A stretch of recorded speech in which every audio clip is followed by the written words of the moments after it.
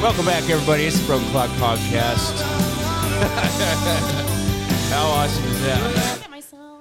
I know. Welcome back, everybody. It's the Broken Clock Podcast. I'm Russell. Our special guest today is Miss Alexandria Black, friend for a very long time. And the reason we brought her in today is funny because we actually have a connection. This week is going to be coming out a major motion picture of the Jim Bakker. Well, it's not necessarily the Jim Bakker story. It's more so the Tammy Faye. Way cooler than that. Yeah, well, she's way cooler, but I'm more hooked on the Jim Bakker story because he's such a fraudster and Jumping right in. Yeah, we're jumping right in.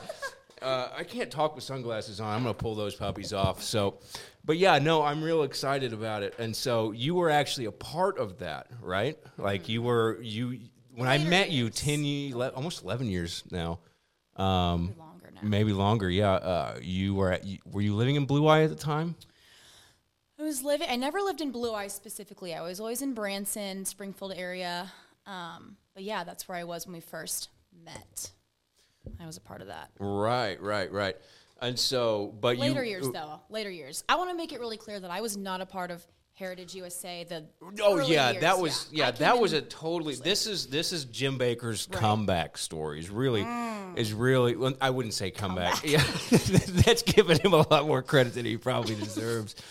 But yeah, it's just a really kind of interesting story because, just like any of those big evangelical preachers, he just, he got his chance to be on TV and he just fucking, it just blew it, more or less. Well, my take on the matter is no matter what your moral standings are, what you believe, Sure. I think that, both Jim and Tammy came from super humble beginnings. I mean, Tammy was raised as the oldest of, I think, 8 children, and she, her home she grew up in didn't even have an indoor bathroom. It didn't have. It's almost a Dolly Parton story. Well, one could say. So I think that when that's where you come from, and then you find yourself millions of dollars coming to you and just falling in your lap, I think anyone could be guilty to succumb to the greed. Right. So. And I think that probably is what, I'm sure you had good intentions when it started. Right. I truly believe, I've always thought that, as human beings, we all have good things and bad things. And I really believe with all of my heart that Jim really had good intentions when he started, whenever they wanted to create the ministry and they started with their children's television show. I really believe that they had the good intentions, that pure heart, the passion for Christ. Sure. Yeah, and from what I could gather, I watched this Barbara Walters. It's like American Scandal is what it was called. And I was watching that, and it sounded like what happened really is he just got in over his head. And he just skyrocketed so fast. Exactly. And so he needed the money to keep coming in. He kept finding new ways. But devil's advocate of that side is he did the same damn thing in Blue Eye. Like he just repeated the exact same thing. It's unfortunate. You'd think you would learn, but I do want to say also everything I say allegedly. Yes.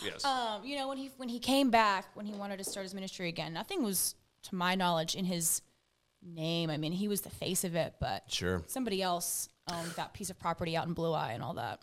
Well, his name was Jerry something. I looked into that. Yeah, they gave him all the money to start. He believed that Jim Bakker saved his marriage, bought him 800 acres in Blue Eye, Missouri to start that Morningside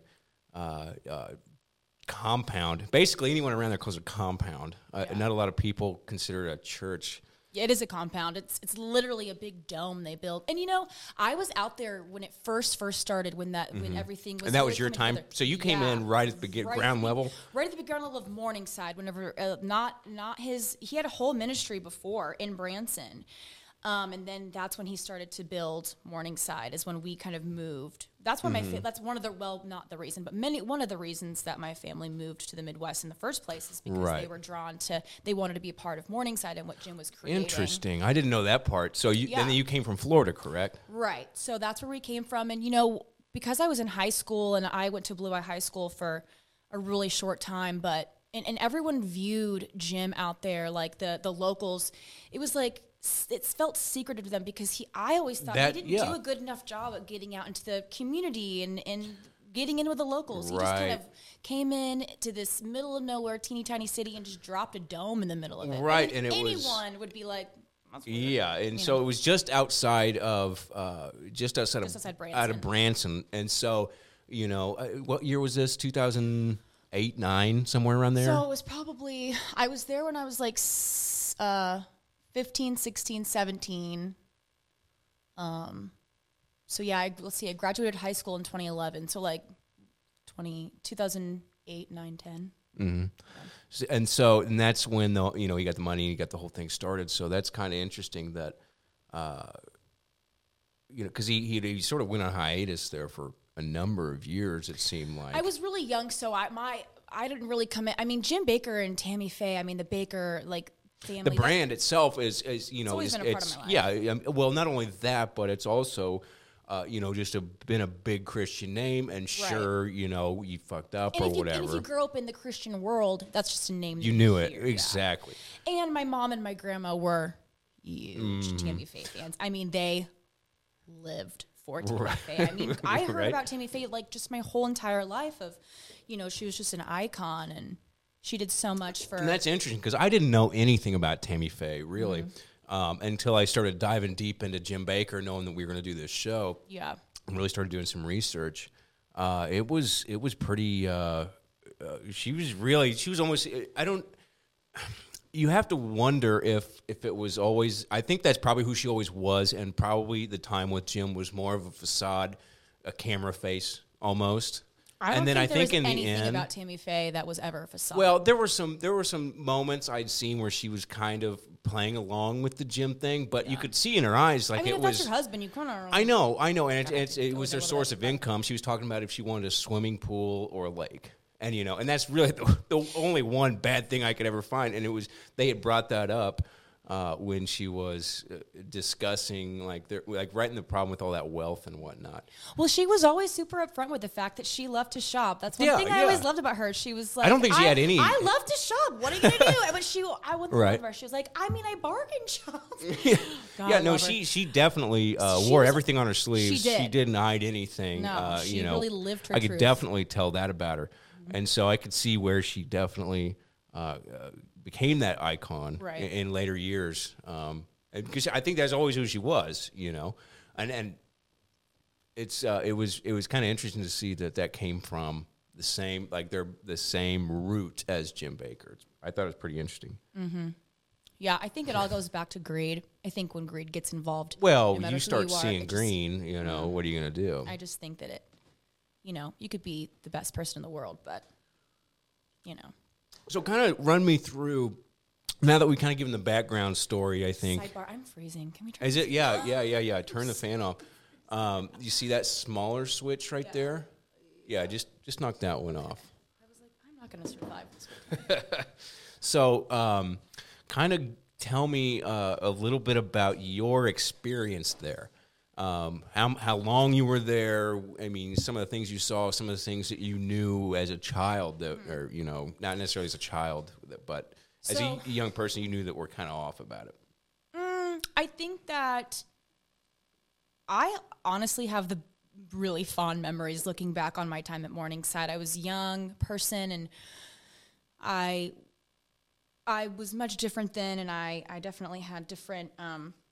I believed different things, as you do when you're young, and as you get older, you start to think a little bit more for yourself. But I always have had really fond memories of my time there. It did get weird there for me at the end. Mm-hmm. I think that as a young person, I had so bought into everything. I mean, I was like your very stereotypical, Jesus freak, had my purity ring. I was in the worship team, and I Was just there every chance I could. I mean, if it was open, I was there. I not only, they had a school there. I don't know if you're aware of that. They had a high school there. I think they went to had their quite a bit. Well, it's funny because it was right behind the Blue Eye High School, pretty much. Like, it was right next to, because if you go... Yeah, literally, it was right next to. Yeah. The Blue Eye High School was like... I mean, a little further down the road or whatever, less but... than a mile, probably. Yeah, exactly. But yeah, they had a Christian school there, and they had youth group stuff, and later on they had Master's Commission, which is a whole other program for young adults. And I mean, I was a part of it in any way I could be. I loved it. And later on down the line, I was the makeup artist there. So that's one of the reasons why I stayed longer than the rest of my family. Was that as a part? So when you say makeup artist, were you part of the production makeup? So basically, So basically, the high school that they created was really supposed to be this really cool school for young people that they set it up to where it was half the day was regular school, and then the other half of the day we all had jobs for this television show that, you know, was a national television show every Monday through Friday. And on Sundays too. Yeah, Sundays too. So Monday through Friday, we would do half day school, and then half day, you know, some of the students were camera operators. Some of them worked in the editing bay. You know, we all had different kind of things. There was a whole school there, a media school. The media school that you're thinking of is that separate? It's separate and came later. Oh, okay. So really, what was happening here was congregation labor. Essentially, you guys were putting on. Said it, I didn't. Yes, so they were using you guys to put on the give the production value. So they were. Well, I mean, yes, but I do really believe that they thought they were creating a really cool.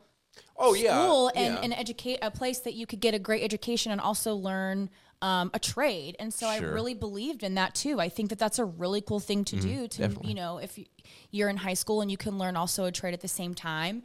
You know, I feel like sometimes when you're in those types of like experiences as a young adult, you learn even more, you know, in the field working, right? You know, to have 13, 14, 15-year-olds helping produce a national television show is number one, wild, and number two, like kind of cool for us as the kids that got to experience all of that. Right. Now, when you go into the inner workings of, you know, the payment and child labor, I don't know about all that. Well, yeah, I mean, that's a little bit of a stretch on my end. I mean, but I had a great time, and I really believe, I'm still a makeup artist to this day, and I really I attribute my love of like what I do and the passion I have for it. It kind of got its start there, because to be a 15, 16-year-old doing makeup on, you know, like big time people in the Christian community, in the Christian world, that was really cool for me at the time. And so that's really what got me my start and made me feel like that's what I wanted to do with my life. I could do it. Oh yeah, and, yeah. You know. And so did that lead you to? Because I know you went to college or originally went to college at some kind of Christian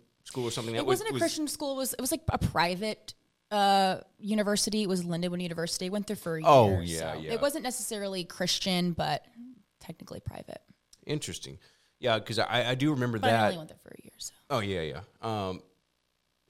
And so during your entire time, I mean, it sounds like you said, you were there from the kind of the ground up. Mm-hmm. From the Morningside ground up. I mean, I'm in a lot of the photos of when we broke ground for the Tabernacle, which was another building that they built after the dome. The main building. I call it the dome because it has a dome on the top, but I don't really call it that. That's just they have multiple buildings actually now on the property. If we go out there tomorrow, yeah, I think we might do that tomorrow. Go out there and really. Properties. So there'll be a little follow up. Gorgeous buildings, gorgeous tabernacle. They've had weddings out there. Is that really what they call a tabernacle? Yeah, that's what it's called. The cool kids call it the Tab. Oh, getting fresh. I mean, 10 years ago, so. Yeah, I mean, that was hell fresh 10 years ago. Sorry, I got a lot of technical stuff. This is why, sidebar here, we were supposed to have a full studio today. We're working at half capacity, so I'm doing a lot of technical shit while trying to carry on a conversation, harnessing my inner Joe Rogan, if you will, and doing the best I can. If you're Joe Rogan, who does that make me? Who would play me? You? I don't know. They'd probably make you, what's her name? Dr. the Rhonda Patrick. It's pretty much the only chick he has coming back and forth. Don't insult that poor doctor's intelligence. Okay. All right. Do I have the right No, probably not. What am I doing? I'm gonna screw. I had a bunch of. I've done work all week, preparing clips and doing all this stuff. I and know I you've been sending me. know, all of the things you've been watching. I know, and I just never quite made it. Did you ever look into the Jim Baker's book? No, I was going to ask you about that. I was hoping you could give me like a synopsis about it because you said it was good, and then also you were like, well, he's a piece of shit. So I was interested. I didn't say those words. You didn't. You're right. I heard that selectively. He's my favorite person in the world, but well, I think there's worse people in the world. Yeah, but I did really enjoy the book. And so, what was it about? Tell me a little bit about it. Basically, he just kind of walked you through his side of his whole experience and what he went through. And I will say, after reading that book, it does give you it just gives you a different perspective about what he went through. And I think that. So is it a memoir or like a self? I assumed it was sort of a self-help book. No, he wrote it himself about his experience of. If I'm being honest, I mean, I read the book in high school, so I couldn't give you great cliff notes here. But basically, it's just him telling his side of the story and saying, where his shortcomings were and the mistakes he had made along the way. And you can just get a really full sense in that book that he went through quite a lot. And I think that the main plot line of his life that no one ever talks about and that really is the main problem in America is just the mental health crisis that's happening. I mean, right? I think that the man has several mental health issues that probably haven't been dealt with. I mean, he went through a lot. I mean, good God, I think that he's just, he shouldn't have probably built anything else after what he went through, Well, it just seems odd to me that of all the mistakes he made, dude, this thing is freaking out. You see, watching this over? Yeah, okay. It's like opening apps and closing them and stuff. And so it's interesting that he did the exact same thing that he did originally. That got him in trouble. Started selling vacation time and shit down in Morningside, building not necessarily condos, but condos. Yeah. So he's like, the same thing with that Grand, at Heritage USA, the Grand Hotel he had down there. He followed down the exact same path as if, and in that Barbara Walters interview too, he's like, yeah, I've learned. And he read about how he basically read the Bible till his eyes bled. He would read 20 hours a day of the Bible, and then he realized, oh, great, my entire theory of this shit is way off.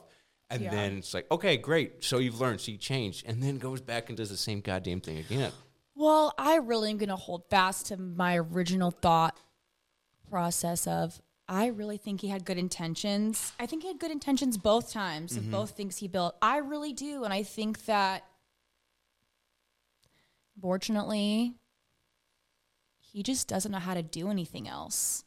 I did get that vibe for sure. That's what he was born and meant to do was preach and spread the word of God. And so what was he supposed to, when you feel like that's what you're called to do. When you're a carpenter and you go to jail and you come back out, what do you know? Well, you know the skills that and you're probably going to fall back on them. I just think that that's what it is. And honestly, not to play devil's advocate, but if you listen to how he explains what actually he was accused of and what he was put in prison for and all of that, I really believe that he had full intention of continuing to build and fill those places out. I would agree. I think it was naivety a little bit. Yeah. I think he out of hand. It got way bigger, and he was there. But that doesn't really excuse the stuff in later life. Because I think the stuff in later life is probably more abhorrent than his.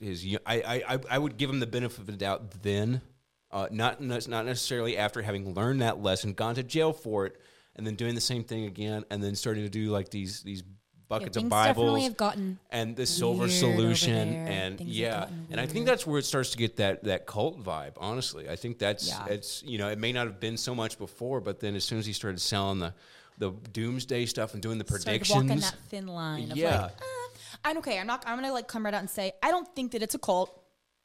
I think there's way even worse. Now. Even now, I don't think it's a cult because I think that there are way more cults in the world that are way more harmful than what he's doing, and I don't think I'm sure he, getting elderly people to send you money when they're on fixed incomes is probably not super great.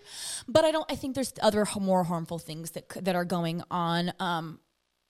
So I do have this video. I think that might make things a little more clear for those that don't know. And I don't. Is this old or new? Like this is new. This is new Jim Baker. This is recent. Hope the audio is okay.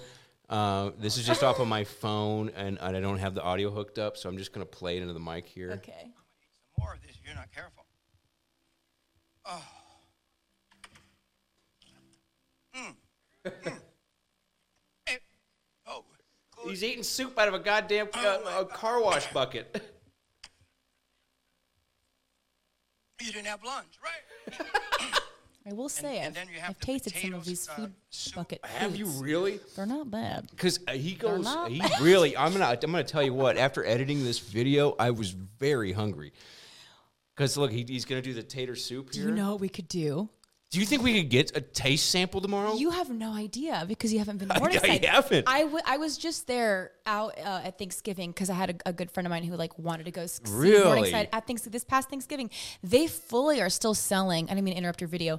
Fully still selling. There's buckets and all these kinds of. Will they do taste testings? No, we can just buy one ourselves. Oh, okay. Oh, we could do an unboxing. Yeah. An unboxing. Oh, perfect. All right. Yeah. We're doing a all Jim right. Baker Sidebar unboxing. tomorrow. Tune in for that. That's going to be good, folks. Let's finish this video because I'm sorry, I didn't mean to interrupt. No. Trust me. I'm glad you did. Let's run through the rest of the menu here. And then we have bananas. We have the chocolate pudding for dessert. Right. We use it for. We bake cakes. We got enough stuff to bake a cake now. He's baking Multiple cakes and courses. pudding. Put this That's on right. bread. That's good in Bread is so apocalypse. sweet. You can add a little more sugar to that bread. You got cake. Cake. And you put that chocolate on top. You can have parties. You could have parties. Everyone likes a party. You got a morning cake, I'll tell you that. You still have a birthday party. And look at that, Lori. Good old mac and cheese. All right. Dude, just him ladling soup on stage out of a car wash bucket. It was wild to me. It is wild. But it did look good. I don't know so much. I've tasted some of it. It's not bad. I will say. What? Did you see the clips? I mean, he has water filtration system things. I mean, I will say lots of the products are practical. Yeah, I think he got a little ambitious, maybe with his silver solution as a cure for COVID. Oh. I think he's actually. Well, I don't know if he's Heard about under investigation, but I do know that he was selling that silver I think solution. It was dropped. Yeah, as soon as the FDA came in and said, "Hey, we're going to sue your fucking ass," Or we should probably not say that this cures COVID. yeah, I mean, maybe early on he thought it was more than it was. Also, I think that a lot of times when you're surrounded in that bubble, like I was, it's really easy to subscribe to what's going on. It really is. I mean, Yeah, and that's what I was. That's why I'm glad you're here, is because obviously you. So you say you wouldn't say you're born into it, but maybe. Well, I was. I mean, It was my family always- was a very conservative Christian. Sure. So, So that it was my always background. in the back burner of the home, but. Once you got there, it was an environment that was easy to just kind of fall into. Absolutely. Because I mean, the way that it kind of works, and I really wanted my mom to come on and say kind of some things that she wanted, but she really all she had to say, and she told me I could repeat this, was she just didn't want to go there again because she was so hurt by it all and just And really is it devastated okay through if all of we mention your mom's position? Yeah, she was the personal assistant to Jim and Lori Baker. Wild. Yeah. So there, I mean, right there we have, I'm sure there was some. And she witnessed both great, amazing things, and she witnessed also some pretty upsetting things. Right. So. Yeah, and I'm sure there's a lot of ups and downs with especially being in a situation where they're also your employer. Right. Someone that you followed and you've got to that position, and it's And you look really up to. trust them, and so any bad doing or anything you find wrong is kind of can really shake your confidence. Yeah, it's really devastating when the people that you really believed in and moved your entire life for, kind of screw you over.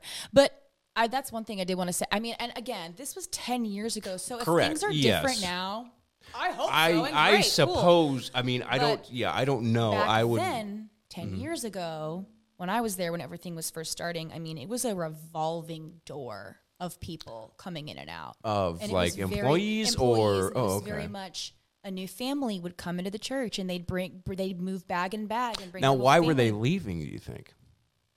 No, because everyone was so emboldened by Jim that this was what they wanted to do with their life. Sure, but at some point they came to some realization they left. There's such a turnover in because it's not that they want to leave. It's that the new family comes in and they're the new favorite, so they fire everybody. That so just moved here to interesting. to bring their whole life to work in the ministry. You know, once the new favorites move in, you're out. Really? And so it was just a constant flow of just people. I mean, they had different producers that produced that show. Just while I was the short time I was there, a lot of producers, really. Oh, and that's not something that can just come in and out. Oh, and I have so much fun gossipy stories up at the producers. Oh, please. That's the most gossipy things I have is like producer stuff. So these producers that would come in, were they qualified or were they? I don't know. Were they I was just 16 close at to the the time. I have no family? Was idea. it like a nepotism type of deal? It was a lot. There's a lot of nepotism in Sure. religion in general, Sure, in my yeah. opinion. But yeah, just weird. Like a lot of producers would just come in and out and be like there for what seemed like a few months, and then they run their way out to somebody else. Right. Yeah. It's They'd have their kids produce a lot too. right. Yeah, because they had older children. So The Jim's or just the producer's children. So Jim and Lori Baker had adopted 5 children. Oh, that's right. And I was really good friends with all of them, really. I mean, Yeah. the youngest one, like the younger ones were younger than me, but I mean, I was really good friends with all of them. I had sleepovers at Jim Baker's house all the time. It was Whoa. Yeah. At his personal house? yeah. Was I that helped- weird? Did yeah, you one year- realize the No, not at all. Not at the time. It didn't feel weird. Really? I mean, I helped decorate. Like, I was over one day when him and his daughters were decorating their upstairs Christmas tree, and I was like helping decorate their Christmas So tree. you decorated a Christmas tree, Jim Baker? Yeah. Just wild. I know. So was there a sense of freedom and family in the entire compound? We had and so much. I mean, was it an open door fun. policy kind of with him, or were you more? No, were not you, with him. I was just really good friends with his daughters. So Okay, so as far They as were on different access, floors. They were on different floors too. So I didn't Oh, when I had interesting. a sleepover with them, I didn't interact like I wasn't like at dinner with Jim and Lori Mm-hmm. with the And also it was a very different lifestyle when the girls and Jim, like they all lived there in the compound. I wouldn't want to keep calling it a compound because that sounds, It sounds culty, yeah. But it's just easier to refer it that way. It But is. the compound. and we don't want lived to say there. Morningside too much and give them a whole lot of credit. either. Well, also sidebar, there's a lot of like great people out in Oh, I'm Morningside. sure, So, I'm like, sure. There's a I- lot of well-intentioned people that are a part of it. It's just unfortunate. Yeah, that there's kind of some. I think that there's manipulation. I think may be a harsh word because I don't necessarily know. Maybe now is different. I mean, manipulation probably isn't far off. Right, some But- cousin of manipulation, I suspect. Probably that's probably a good way to just to Yeah. say it. And I don't. Gosh, it's so hard too because I just really think everyone that goes there is really well intentioned. I think there's a lot of pure people that are Mm-hmm. probably the most susceptible to manipulation are probably going there Yeah. or getting followed into that, and usually those are the best people. Yeah, I mean, me for one, Mm-hmm. I would like to think I care for others. Yeah, and yeah, you yeah. want the best, and you're an empathetic. And if somebody person. is preaching that, or you're hearing someone in a powerful position, and they're telling you that kind of stuff, it's probably easy to fall into Yeah. March, so to speak. Yeah, and I think that a lot of religious organizations and a lot of religious groups are really accepting of like the misfits of life or like the people who haven't really found their place or, I Sure. think that they did a really good job of being accepting and,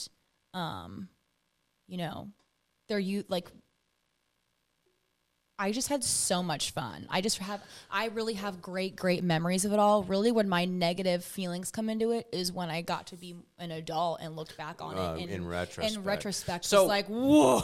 And so, what were those things when you're looking back? What are those? What were those key elements that you saw looking back Well- that made you change your opinion? Well, I have completely different political affiliation now. But at the time, though, But at the time, I was pretty conservative Republican because that's what we all were supposed to be. And sure, but further, like he wasn't as far deep as he is now. Obviously, he's a super Trumper now, and Yeah, it was that's- not. Things weren't as deep, but I will tell you, looking back on it, I was there. Could you see it? when Barack Obama was becoming president? Right. And I vividly remember many sermons, and just it was common knowledge that we Really? talked about him as the Antichrist, and everyone Interesting. was visibly worried and shaken and nervous because he Makes was the sense. Antichrist, and that's That like they sells kind of believed buckets. that. Yeah. And looking back on it, it didn't seem as wild to me. It didn't seem as racist to me. And now that I'm older and I've Sure. lived more and I've have gotten, more of a Life experience, sure, yeah. I look back on those things and I'm like, oh, wow. That was Interesting. weird. And then I think that ever since then, it's just gotten worse because, just look at America. I think a lot of America's politics and religion obviously go I hand think in hand. you're right. So I think a lot of Christians felt it was their duty to get behind the Republican Party Sure. after Yeah. Barack Obama because in Sure. the Christian community, Barack Obama was the Antichrist. Right, just same as Trump So- as a savior. Right. Yeah. There's always a good and an evil in any political figure, and Yeah. and it's idolatry. It's the same shit. It's as old as time. Yeah. Really, politics is the new religion, Just and keep it's repeating itself. exactly. It's just you start to kick religion and shit out, and something's got to fill that void, And unfortunately, I think it's politics for a lot of people. Right. And I It's- think that he's not dumb. He knows that I would agree it with was that. Really I don't think anybody that sensationalized. makes that kind of money and is able to do this not only once but twice. I think he's a very cunning individual. So I He's smart, I have a hard he's time sharp. giving him any benefits of the doubt. Yeah. The first time maybe because he was naive, but how naive really can you be and make Right. that much money? Yeah. Also is a question to be asked. So it's just Yeah. it's interesting to look at. No one will ever really know, too. Oh yeah, I'm So- sure he's tied up like a safe, getting to the inner gym and really figuring him out is probably I really don't even Pretty think tough. that his current wife fully gets. is she one of the I know her extent maiden of- name is Graham. Is she like one of the Franklin Graham? Is she a member of that family? Is that No. I honestly don't. Honestly, it's been so long that I've given a lot of this a lot of like deep thought. I've read all of her books. I used to know her whole life story Sure. too, but I've pushed a lot of that. I don't blame you. But it was just something that came up the other day, and I meant to look it up, and I never did, and I thought maybe you knew, because she was Lori There was Graham before. No, I don't think there was any. No, I don't think there was any because she had a very like. Because that would have been a good political move, not political, but maybe it's like a social move for Jim He was Baker really- to have he done was to really be close to with be Billy married Graham. to exactly. So No, I want to say she wasn't. I really feel strongly that she wasn't because, not because I don't say that, but she had has a really fascinating life story. Lori does. okay, I wish we would have done more research on that because she has has a really fascinating point of like coming into Jim's life and all of that. Maybe James can speak more on that. But Mm-hmm. Yeah, 'cause and that would honestly, be interesting. a lot of the details I called my mom on the way here because I was like trying to rack my brain and bring a lot of it more Sure. to the forefront. So what like personal? I know you said it was kind of limited, but like, what are maybe some of the few times that you got close to Jim? What was your impression as a person? Like, how did you feel around him? Did you, was he is he still the bad guy that everybody kind of points him out to be? Because not a lot of people get the opportunity to be that close to him. Yeah. I'm trying to go back and think about how I thought about it as a 15, 16-year-old. Sure. And That can be not, kinda tough. And to not try to impose what I feel now as an adult. Right. But back then, I worshipped the ground he walked on. And I called him... He's like the quarterback in high school. and He I- just was the right. cool dude Well, I in called the him party. Papa Jim. Was that regular or was that just you? Did everybody call him Papa Jim? No, like... Interesting. I called him Papa Jim because I think I was good friends with all of the daughters, and they all called him Papa Jim, and so I just called him Really? Papa Jim, and I was like probably craving a father figure. And Jim Baker's there for Oh, God. yeah. Yikes. So Latched we on to called the him that. Yeah. And so like he was Interesting. just like and like a lot of the younger kids, we just called him Papa Jim. I don't know why. But I just deeply, deeply looked up to him and thought he was just like amazing. And I bought in. I had subscribed. I've read every piece of information he's ever written. I read he has this composition book he sells. We'll buy one when we go there. Oh, tomorrow. good. And it's all in his own handwriting. It's a really cool piece of and it's like his whole notebook from when he was in prison. It's really interesting. So I mean I've like thought that at the time I was like, I've done the work to like get the full picture. And, like, Right. I understand. I'm sure everyone there kind of has that.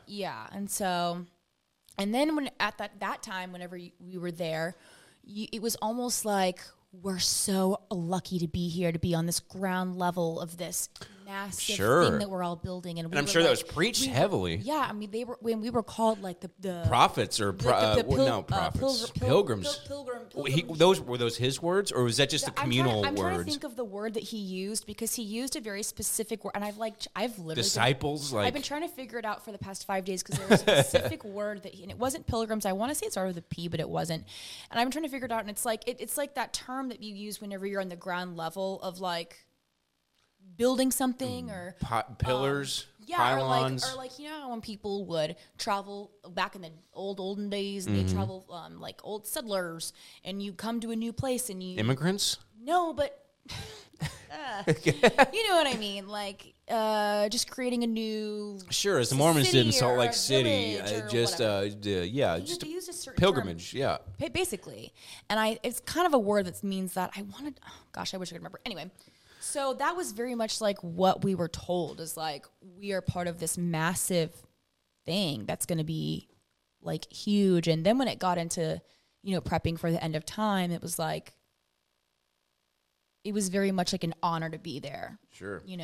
But as a young person, I was his personal makeup artist. So Whoa. I would go in. Did you save this for me? Because I didn't realize that. That's awesome. So I was Jim and Lori's. I didn't start there. I had to start as like an intern, and oh my God, the makeup lady, her name just left me.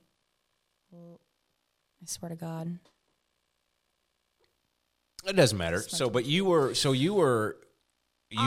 there every day before the programs? I started as an intern because I was in the school. And so then that was my position, was I was in the makeup room as like in the makeup assistant. And then when she left, like a year or so later, she was like, she can do this. She's been doing this for a year or whatever. Right. And so it might have been a year. My timeline might be off, but it might have been shorter than a year. Now, did she leave because of that family thing? No, she had something else. She just had to move to better St. Louis. job, or I think it was just like a family move. Oh, I don't really know. okay. Nothing bad happened. Nothing Morningside related. I don't think. Could have been pushed out. She was just like really a sweet lady though. And then I started doing the hair and makeup for Jim and Lori. And what I like to say is that was my best experience going forward into my like makeup artist career, because I would do Jim's makeup while he was prepping for the show. So like the producer would be in there, the guest of the show, really, like his assistant, who like the main. So they were kind of table reading, spitballing, going through the script, going through the run of the show, and he was also eating breakfast. The man loved runny eggs. God, that man loved runny eggs. Probably got him all over his little chinny chin. I swear to God, I had to do his makeup while he was eating like runny egg breakfast. I just remember that so vividly. I could agree with Jim on that. I like a good runny egg. I'm like, but like, could you wipe your chin while I'm trying to put makeup on it, sir? No, but that's like a funny memory I have, is me like being a young person. I wasn't experienced enough to like. Sure. So, were you a fly on the wall? Did he ever ask you for your input on anything? Oh God, no, I was a child. I was 15. Yeah, but you never know. He could be like, hey, what did you think of this? So you were just the help. I was so you were background. Just the help. Really? I mean, I barely existed in that room during those meetings. I was just, and I remember in my literal fly on the wall. Literally, I would be like, I'm just gonna go, and whenever I was being trained. Loretta. That was her name. Wait, that was her name? Oh, okay. I thought that's what he called you. I was like, oh, shit. Didn't even really Loretta. I'm pretty sure that was her name. Oh, really? Yeah, okay. the girl that trained me. Anyway. Yeah. I remember her training me and being like, this is when they get ready for the show. It's like you come in, you do what you need to do, and you leave. No You didn't shit. get out. Yeah. So Do runny eggs. Would you have to cake a little makeup over the egg? we just How do you put do a little- beard? What do you do for a beard? The guy was fully He white. didn't have a beard then. Oh, okay. And fun fact, he only uses Clinique makeup. Clinique. Hypoallergenic. Oh, well, he's All very the secrets sensitive skin. we're really laying it all on the line ahead of this movie. However, allegedly, that was 10 years ago. Maybe you- he doesn't use Clinique anymore. Entertainment Tonight's going to get a hold of this. Clinique. Clinique's going to get a major. Yeah. They're not a sponsor. Or they'll tank entirely. One of the two. We see Jim Baker doing a brand deal next week. Oh, yeah, Clinique. Equate. It'll be an Equate brand Oh my makeup. God, that's funny. That's awesome. Well, I think we have a guest coming on here not too far away. Yep. Oh, I shit. kind of want you to talk a little bit because I know a little bit more of your involvement than Russell does. I want you to talk about more of how like Masters Commission came to be and like the film school and how the part you played in all of that coming to be and like your part in the editing and all of that kind of stuff, because that's what I find the most fascinating is that you were part of like the bottom floor of all of those things that ended up being pretty like significant parts of the start of what I would think was the start of the Morningside, what kind of helped build it. Yeah. Full back knowledge. Like I was like before I even knew about anything about Morningside or whatever. I just got recently out of high school, and I was kind of bumming it for a long time. I wasn't like doing anything, so I was like, I had no direction. And then I visited Morningside for that first time for like a week, and that's when I first met Allie. And I don't know, I just had no direction and I had nowhere to go, and I really wanted to work in media, like really, really bad. I wanted to do some kind of sort of cameras and create and do, I don't know, something along those lines. And because I kind of bumped it through high school, so I was like, I didn't have many options. So when my grandpa opened up this more or less media film school, I was like, well, there's an opportunity to go there. And honestly, I mean, hate to say it, get in there for free. Hey, that's what I was you wondering. stop for 1 second. It's not We just muted gotta- anymore. Are you sure? Yeah. Okay. So the first little bit of our up until basically my Big Lebowski riff, we were muted. Got it. But So, we're still recording but it, though. no, yeah, we're good. Everything So was we- good. okay. Yeah. I mean, are we paused now? No, we're good. No, good. we're going. Yeah, everything's fixed up now. We're good.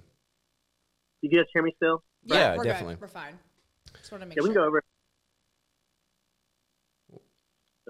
But we're set up now. We're good to go. But so you just kind of found yourself in the film school, thinking like, hey, this could be a skill set I could use, and shit, I know the guy in charge. I could probably make this thing all work out. That's the thing. I don't know if it's in the Baker blood, but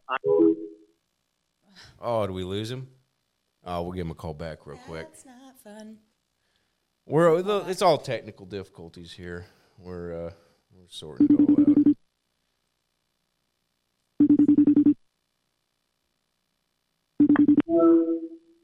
Okay. We back? Back. yeah. Do you guys want to Zoom? I can Zoom call on my computer. My little. I don't have Zoom. I just have this. So No worries. It works for me. I'm not that far ahead of time. Okay, cool. Okay, so go back to what you were saying. Yeah. No. So I already wanted to. When I was living in North Carolina, I already wanted to do like something with media already, and I didn't even know. Had no clue that Grandpa was doing any media, like camera editing school. I didn't even no clue he was doing that. And I visited that first week. Just I wanted to see him. I was out of school. I had nothing to do. He asked me to come down to Missouri for a couple of weeks, and I did it. And kind of like I helped the crew a few days because I kind of my passion to do something with film and media. So I was like, you know what? I'm gonna wake up every morning and just help the crew and just like you know, and I know it's my vacation, but I'm like, well, you know what? Why not? Let's just hang out with the crew and stuff.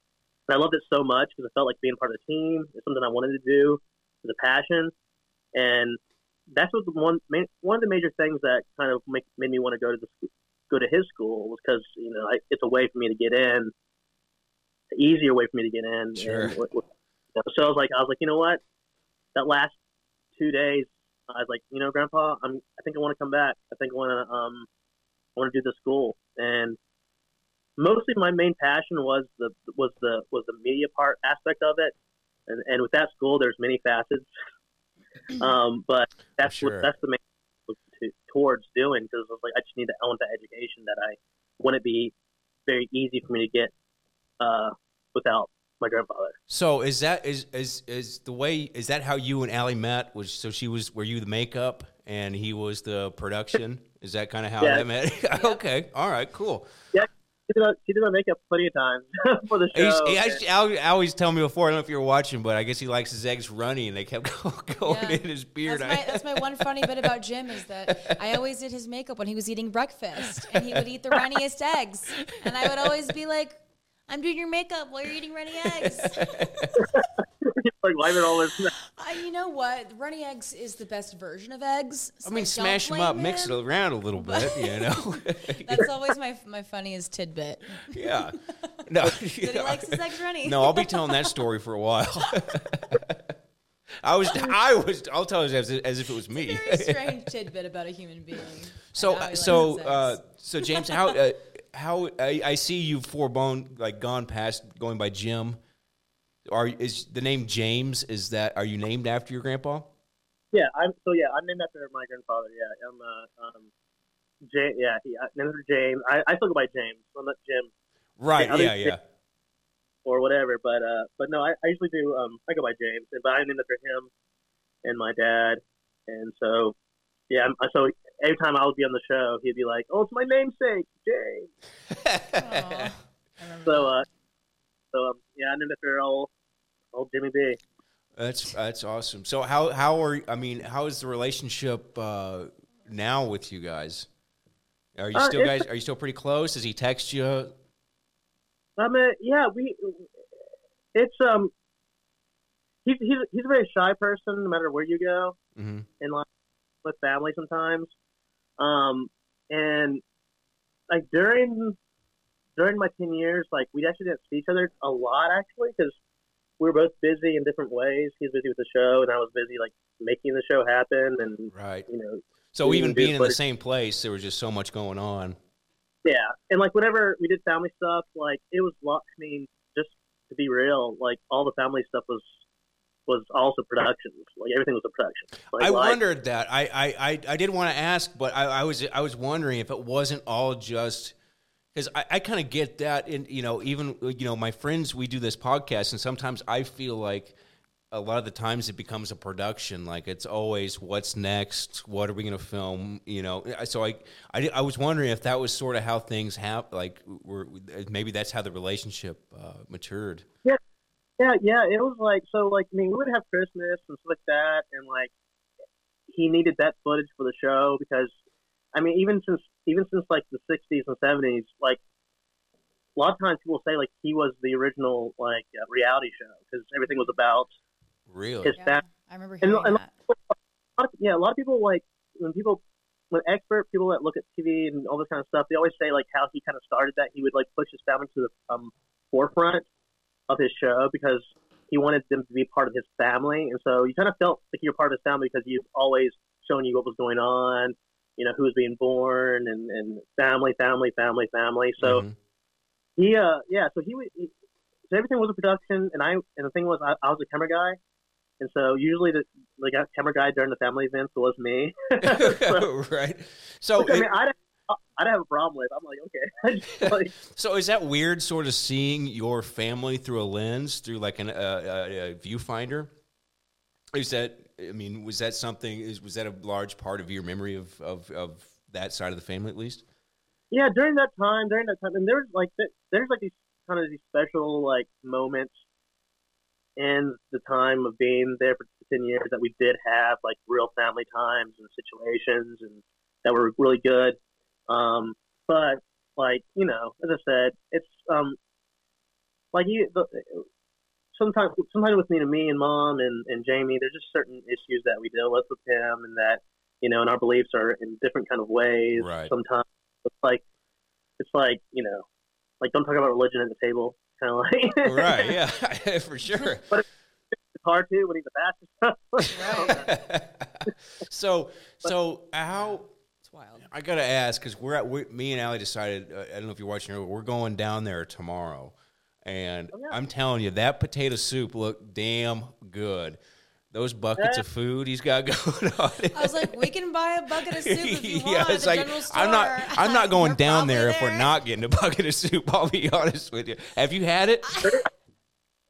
Yeah. I mean, so as I said, I was a product, so I would have to like actually shoot like product all the time, and so it's dude like whole days, like 8-hour plus shoots of like the food, and so of course we were hungry and we would eat the food. There's some misses, sometimes more misses than hits, but this is actually funny. This is actually a funny little thing. So I was like just working one day, just hanging around. And I look at my phone, and it says that Jim Baker's calling me, Grandpa. And so I'm like, what? What's going on? So I'm like, okay, you know, hey, Grandpa, what's going on? Because usually he would just like tell the director or someone else tell me or whatever, but he was calling me straight up. It was like urgent kind of thing? Interesting. Yeah, urgent. And I was like, what's going on? And he's like, hey, James, he's like, we're doing this new bucket, the family bucket. Everyone has their own food. It's going to be like, you know, like every food item's going to be themed with the family member's title. I was like, okay. So he's like, and I just want to ask you, like, do you want to be in it? And I was like, I mean, whatever. Sure, hell yeah. Of course. He knows that I live in I lived in North Carolina, the South, you know, whatever. So he's like, so what do you think about James's cornbread muffins? Oh, is he naming cornbread muffins after you? So I Damn, I'm jealous. I gotta tell you, that's the coolest thing I've ever heard. I thought it was so literally, and there's a package somewhere, and they had our pictures on it somewhere, and I gotta find it. But it literally said, I died laughing every single time I look at it. But it was a real thing in a bucket. It really happened. So I was like, Jesus. Shit, he did it. It sounds like he already had done it. And then was like, oh, shit, I better ask if that's okay before I start putting his face on corn muffins. I was going to go on there. That's funny. great. It's amazing. Oh, man, yeah, no, knowing that's pretty good. Okay, one thing he did say, and he did mention, he was talking about the pudding and turning it into a cake. Oh, yeah. Yeah. Okay. Real? Okay. Is that A? Yeah. A, is it real? And B, is it good? I was telling Russell that I came in on the very beginning of the food buckets, so I have very minimal food bucket experience. Yeah, because they were selling kind of different kind of stuff when you were there at the beginning. Yeah. Yeah. Food, like I would say this: anything dessert, sugary based, chocolate stuff was usually always a win for the food. Mark that down for tomorrow. Mark that down. it was when it got into, to me, is when it got into like other stuff that it got kind of like The bucket of Bibles. Amazing. The bucket of Bibles for one, yeah. Wait, was that real? Yeah, yeah, Oh, yeah. wow. I mean, right? It wasn't. Yeah. No, it was real. It really That's happened. amazing. Well, because when the apocalypse happens, you're going to have to, repopulate the earth with Christians. I mean, you can't just do it with potato soup. Come on, you got to have some Bibles. I think one of the things was when he was selling those was that you could bury the bucket of Bibles and then dig it up later. That's amazing. Great. I mean, the one thing that logic makes me so happy. The one thing I will say about Jim Baker is, what a marketing genius. Oh, absolutely. That man can market. I mean, he is good Yeah, he's. at selling products. I mean, he is. I'm going down to his compound tomorrow to buy a bucket of food. I mean, what else can? I'm already sold. I'm gonna eat some soup out of a car wash bucket here tomorrow evening, and I can't wait. Car wash buckets. Okay, I've the never ladle. seen- I'm getting a ladle too. Okay. I'm gonna stand up and I'm gonna barely crouch down. And eat it with the yeah, ladle? yeah. Wow. My knees are shot just like Jim's. All right, I'm going all in. All right, I'm all in at this point. Focus. Smoke. That's great. I mean, if the worst thing we can make fun of is the food buckets, we're doing great. I mean, that's got to be a high. I mean, because he was right around the time the show Preppers was going on, so I could see the natural way that was heading, and I'm sure he did make pretty good money on it, but it seemed a little pricey. Yeah, you would have people actually that weren't even part of the church that would like come down there because there's like it really is like if you're a big camper, like honestly, every time we went camping with like You bring a bucket? not a bucket. They would sell like fire starters, and so like I was a big Really? camper. I like camping and kayaking, so I'd literally just like Hey, Gramps, Wait. let me get a bucket. Let's They go. had these really, actually, you know what? One of the really great products they had when we were right as when we had moved away was this the water filtration. Like a Yeah, It life was like straw? it was just a singular water, and you could just dunk it in the lake, and then it would filter, and you could So drink it. it was like a life So- straw type of deal, or Yeah, it was actually a really great little product. So I get that they probably did have a really great audience for people that were just like I just think outdoorsmen, 'cause those were after great that silver products. solution, I think that silver solution may have been the silver bullet. Yeah, I so really to kind of speak. want to know your what you thought Yeah, what you that thought would about be the Silver Solution Silver saga. Soul, Yeah, Silver Soul saga. Yeah.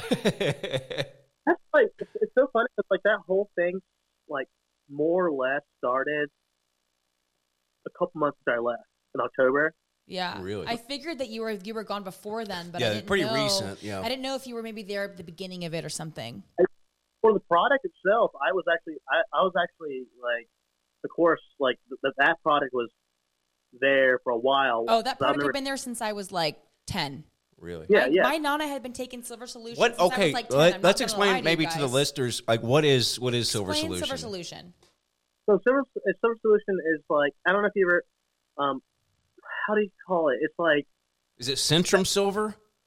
no, it's like people have been using silver, like this kind of silver water. I forgot the actual like name for it, but they've been using it for like years and years and like Mhm. hundreds of years, I guess. And what it is just you drink it. I don't know if you've seen that on that video where the guy turns blue. That was actually Willy Seen Wonka. I hate to break this to you, but that was a movie, and that was also a young child. I have not seen anyone turning blue. Yeah, it's wild. You got to watch that movie. It's insane with these things. The shit that happens in this movie is just out of control. It's all real, by the way. There's this stuff, and like he was on like Oprah and stuff. He took this silver stuff for so long, and he turned blue, and it was a big deal, whatever. But it's what it is. It's supposed to be like this. It's supposed to be silver in this water, and it's supposed to like heal like stomach aches, head anything. It's literally like a cure all. like Right. snake oil. It's just like, yeah, it's a cure-all. It's like, no, I don't. No. All right, snake oil may be a little crude, but It's like a vitamin that's like Well, magic. it's like Centrum in Silver. little. I mean, they tell you take once a day Centrum Silver. You take that, and you're good as an old Yeah. man.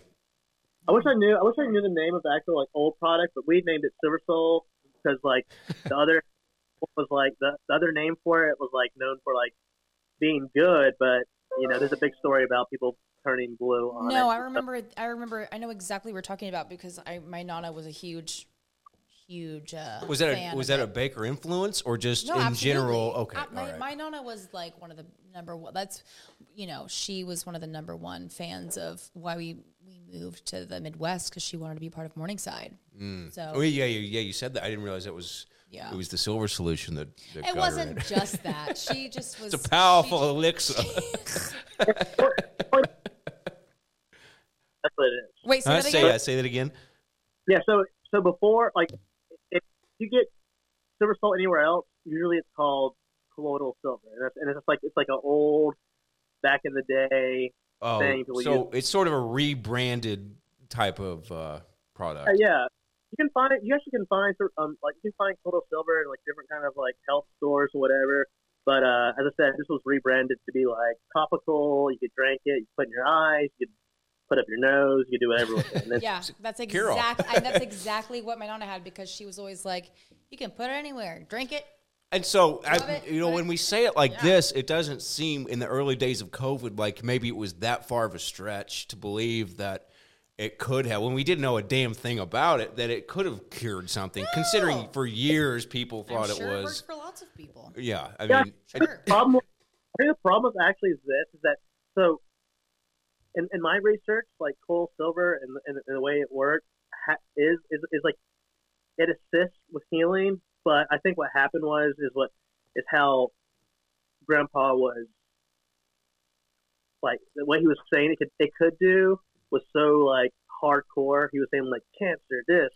yeah, pushing it too Oh, far. I didn't know about the cancer wow. part. I I didn't knew know about the that COVID part. I didn't realize that it was pushing it because I remember because the FDA just sort of called and said, "Hey, stop it," and then it was actually Missouri that came in and was like, "All right, We should probably not say this. Well, I think it's all like public record, I guess. I mean, I think say Barbara this to Walters elderly told me people. about it. Barbara Walters is the truth.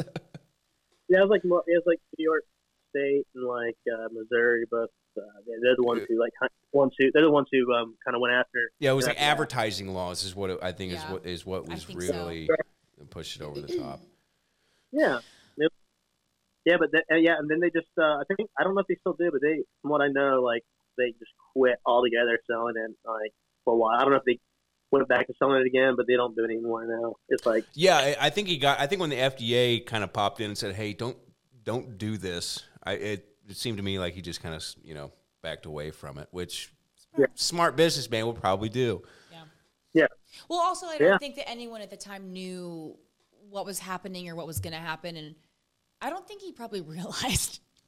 Oh, that's what I'm like, saying. the Nobody heaviness of what he was saying, and nobody because- knew at the beginning of COVID. Right, Nobody knew what exactly. the hell it was. That's just- Nobody knew what yeah. could fix. There's no vaccine. Like there was no nothing. It was Nothing- just no one like knew what was going on. everyone so- was probably looking to Jim for answers. I would assume. I mean, people are taking drugs that are meant for cows and horses now. So Mr. like, Rogan, we our can't Lord and blame Savior, people Saint for, Joey. like, trying to market vitamins at this point. Okay, we can't.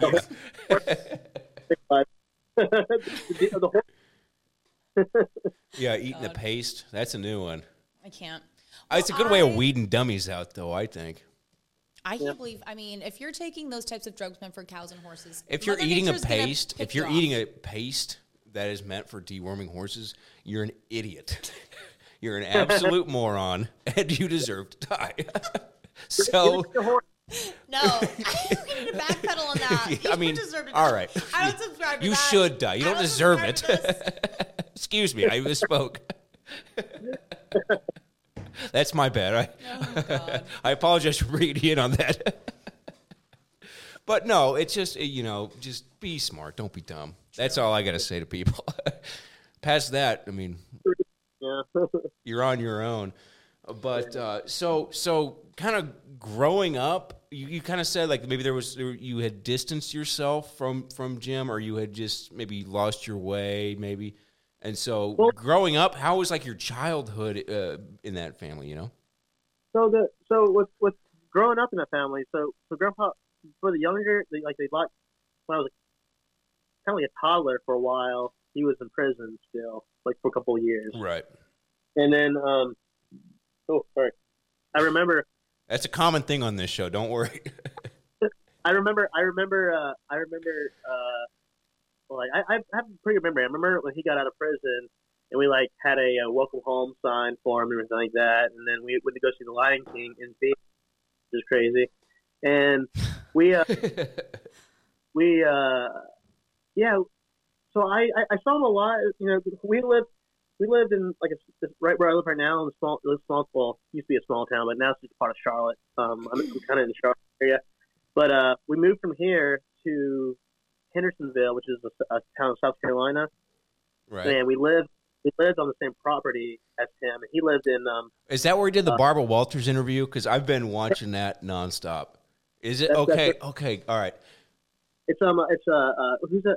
I'm having a brain fart. Who's the one of the biggest pastors of all time? The Jerry Billy- Fowler. The Billy? No, not that guy. No. That guy. Yeah, you know about that. Yeah, he's probably a curse word in your family. Yeah, it's, I think he robbed your inheritance. no, but Billy Graham. Oh, okay. So that house was given to my grandfather when he got out of prison. It's a really big, nice house. So Billy Graham's like, hey, you can be up in the mountains of Hendersonville, live there and be in seclusion. Just like Really? And that was a gift from Billy Graham? yeah, it's a whole house, a whole big house. Is that how he? Okay, I'm sorry, I don't mean to interrupt, but Allie couldn't answer this for me, and I forgot to do my research.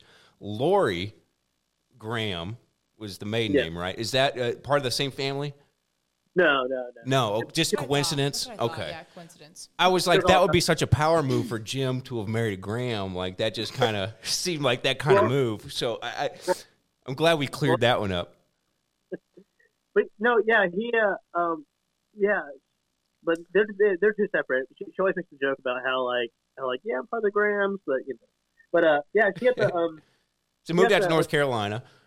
Yeah, he lived in a house in South Carolina up in the mountains, and then because he was up there and he needed like someone up there with him, my family, including my mom and dad, we moved up to Hendersonville in a ranch house next to him, and so that I think any kind of period in time I can remember just really being like super connected with him is probably those times because me and my brother had no friends, so we went to just like some like It looked pretty podunk, like it was almost a blue eye of North Carolina. yeah, actually the cool thing about our house that we lived in Hendersonville, everything it's really close to Boone and Nashville, which are really nice places, really nice mountain towns in Carolina. So it was actually a pretty beautiful place. It had horses and it had cows. It was like farmland. So so that was pretty nice. He actually built us a tree house and everything like that. And so we actually had a really. Yeah. So he did the whole deal.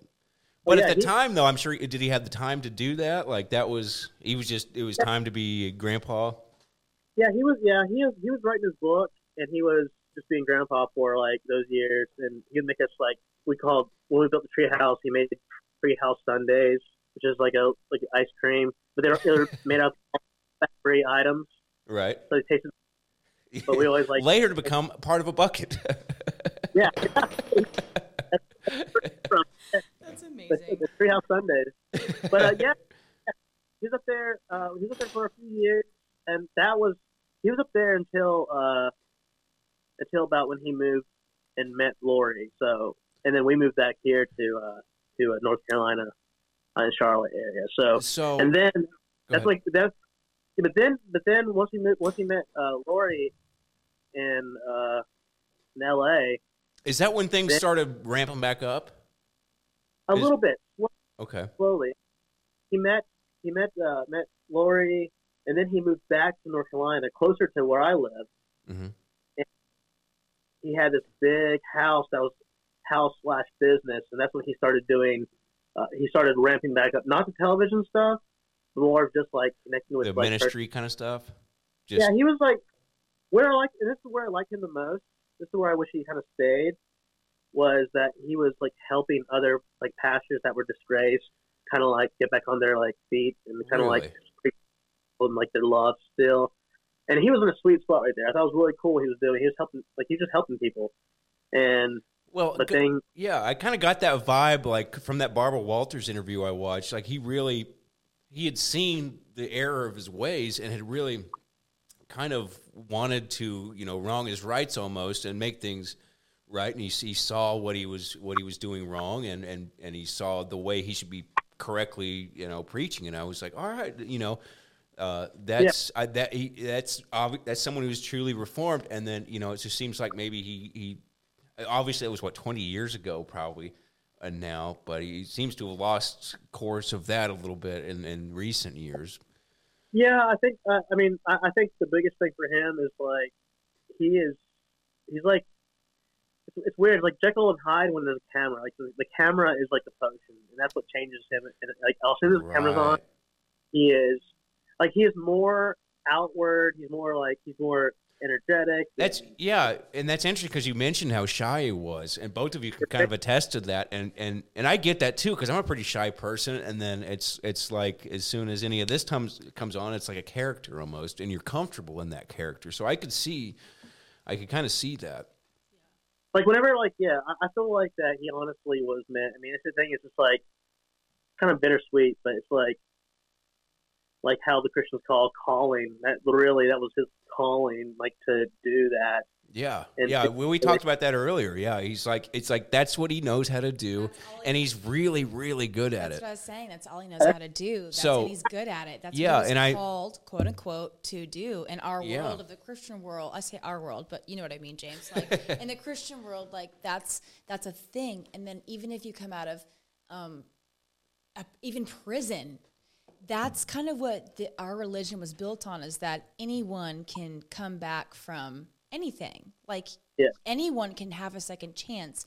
God will forgive you for whatever if you repent and you make it right and you want to live for him moving forward. So like that's kind of what our religion is all about too, is kind of almost not putting those people that like on pedestals, but we almost love those people who have those comeback stories in our religion of like they had a fall from grace and they came back and now they're back and realized we love that.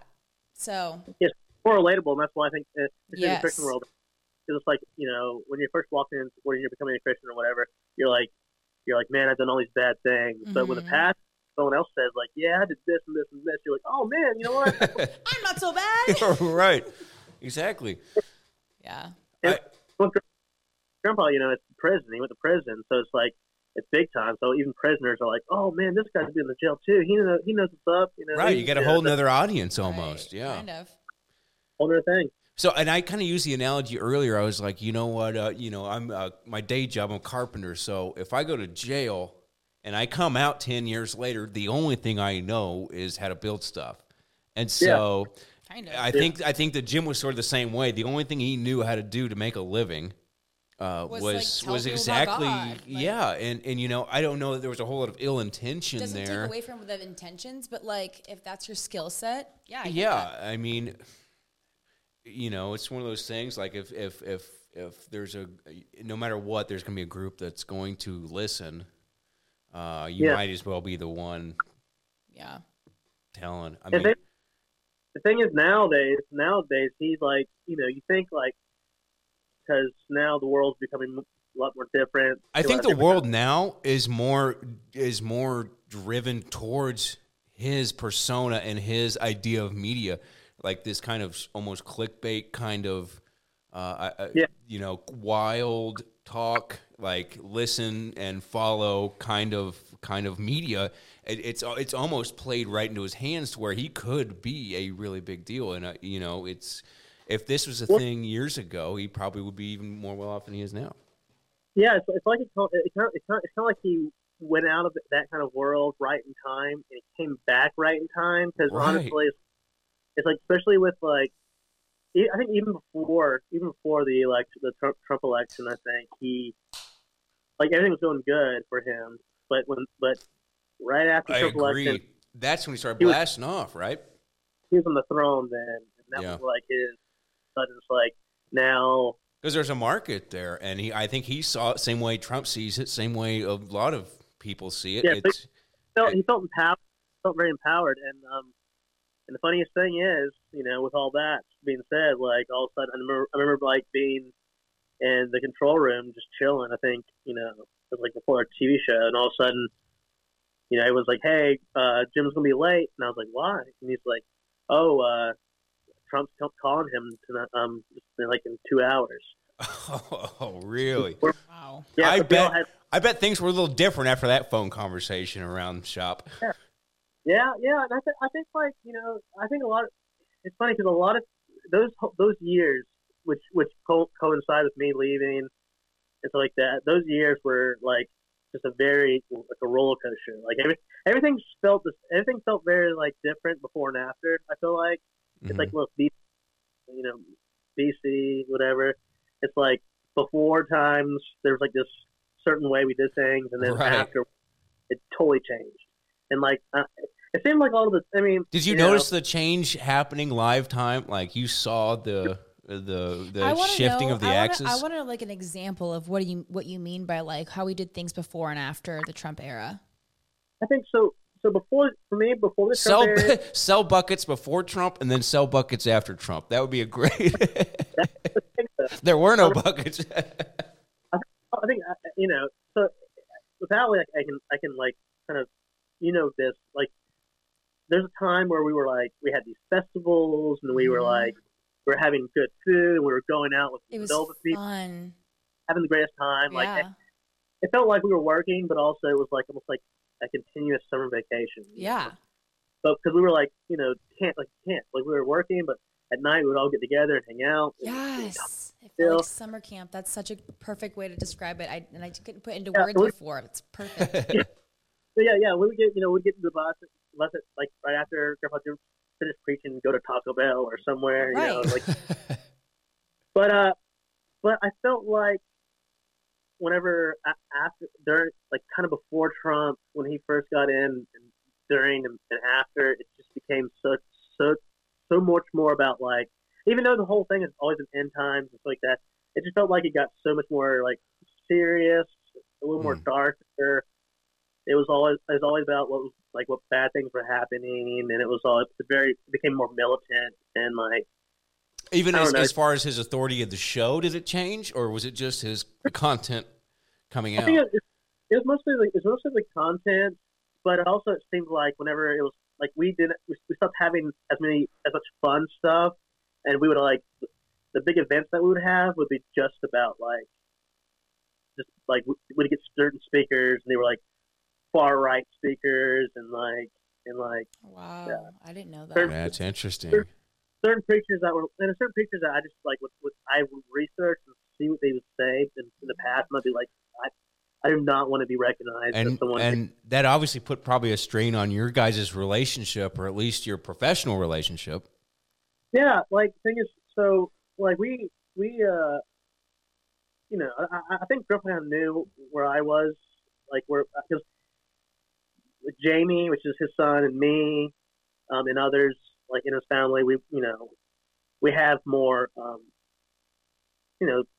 thoughts Acceptance. on, like, I've definitely noticed that. I've done a lot of research, and definitely Jim seems like the outlier in the family almost. Like it's interesting the way that the paterfamilias, if you will, is totally different than everyone else. Like everyone else is very accepting and cool, to be honest with you. It's probably a generational difference. Or it's just yeah. Yeah, and also like it's funny because it's like it's almost the thing of like which side do you fall on? Do you fall on the Grandma Faye accepting, loving life like Grandma Faye preach to us, or do you get this more of this like this very like strict biblical world that Grandpa Jim lives in more? So me and my uncle, we felt more towards Grandma Faye's. Yeah, and I think that's very obvious just from what I've seen. I think it's pretty clear, intentional or not, it's pretty clear that there was definitely a divide there. Definitely probably for the better. That's what I kind of want you to talk a lot more about is that you like knew Tammy Faye and like I just want you to talk more about. Did you call her Grammy Faye? Because that's what I would have called her. That seems like it's ripe for parody. I actually called her, for me and Justin called her Mama Faye. Mama Faye? Like it's say it so fast, it's like Mama Faye, but it's actually like MAW, Mama. Mama? Mama Yeah. Faye? Yeah, that sounds right. That's so cute. So she, because she wasn't around probably too much. I know that she died relatively like while we were young. I think we're all about the same age. So what memories do you have? Like, how was your time together? So it's honestly, like, as I said, even though I got more time with Grandpa Jim, I felt I got closer. Quality time, maybe? Quality time. So we actually spent more time than, so we spent, so she lives in California. If you watch the documentary Ice with Tammy Faye, that's kind of where she lives at the end of that documentary. Yeah. I saw that. So we would visit her in California every summer. Palm Springs, middle of the desert. Yep. And we would, so me and Josh, so we would visit her, and I remember she'd take us to the Palm Springs Zoo. And a big memory of ours was her always taking us to Pizza Hut. That was a big deal. Wait, she lived in Palm Springs, and your big memory was going to Pizza Hut? Yeah. Amazing. That's such a kid memory to have. Right. Just like the certain arcade game I played and everything that even whenever she did pass away later on, me and my brother gave a speech at the end. We did it together. I actually said that. I said about Pizza Hut being like, I was going to Pizza Hut all the time with her. And, one of the people from Routers, they put my line in the article about me. Like, I'm going to go to Pizza Hut. Also, like how I knew that even if you, no matter what, if you loved or hated her, she loved you no matter what. So it's kind of cool to see that article. And I was like, oh my God, I said that. That's so sweet. Yeah, did you have a written record of you as a child praising Pizza Hut? I love that though. That's so sweet. And so this big thing. Here's honestly, I think because and this is I love my grandmother, but because she a lot of those times early in life she had like cooks and like nannies and stuff. Right. Like they bought a lot of times like she I don't think she cooked a lot when she was older enough. She made amazing fudge. That's great, but she wasn't much of a cooker, so she would always like come downstairs and say, "Hey guys, you want to get Pizza Hut?" And yeah. I get it now. Yeah, I get it amazing. now. Yeah. Hey, I'm not gonna fucking cook. Let's go to Pizza Hut. Yeah, I get it for sure. She was too busy being so fabulous. She just seems like a really pure, open so, individual, like, and yeah. and that kind of leads. Go ahead. So as I said, just real quick, she did. So when she was done with Palm Springs, she was like, I'm done with the heat, I'm done with that, and she moved. I live about 5 minutes from there. She moved to Matthews, North Carolina, and the main reason was, and she did this too. She went all these little neighborhoods, these little neighborhoods all across the area, and she got a place like a house with a pool. Nice. And it was just like a neighborhood. It's the only pool in the whole neighborhood. And she got it because she wanted me and Jonathan to be able to like come over to her house and swim. So she moved down here to be closer to me, Mom, and Jonathan. And we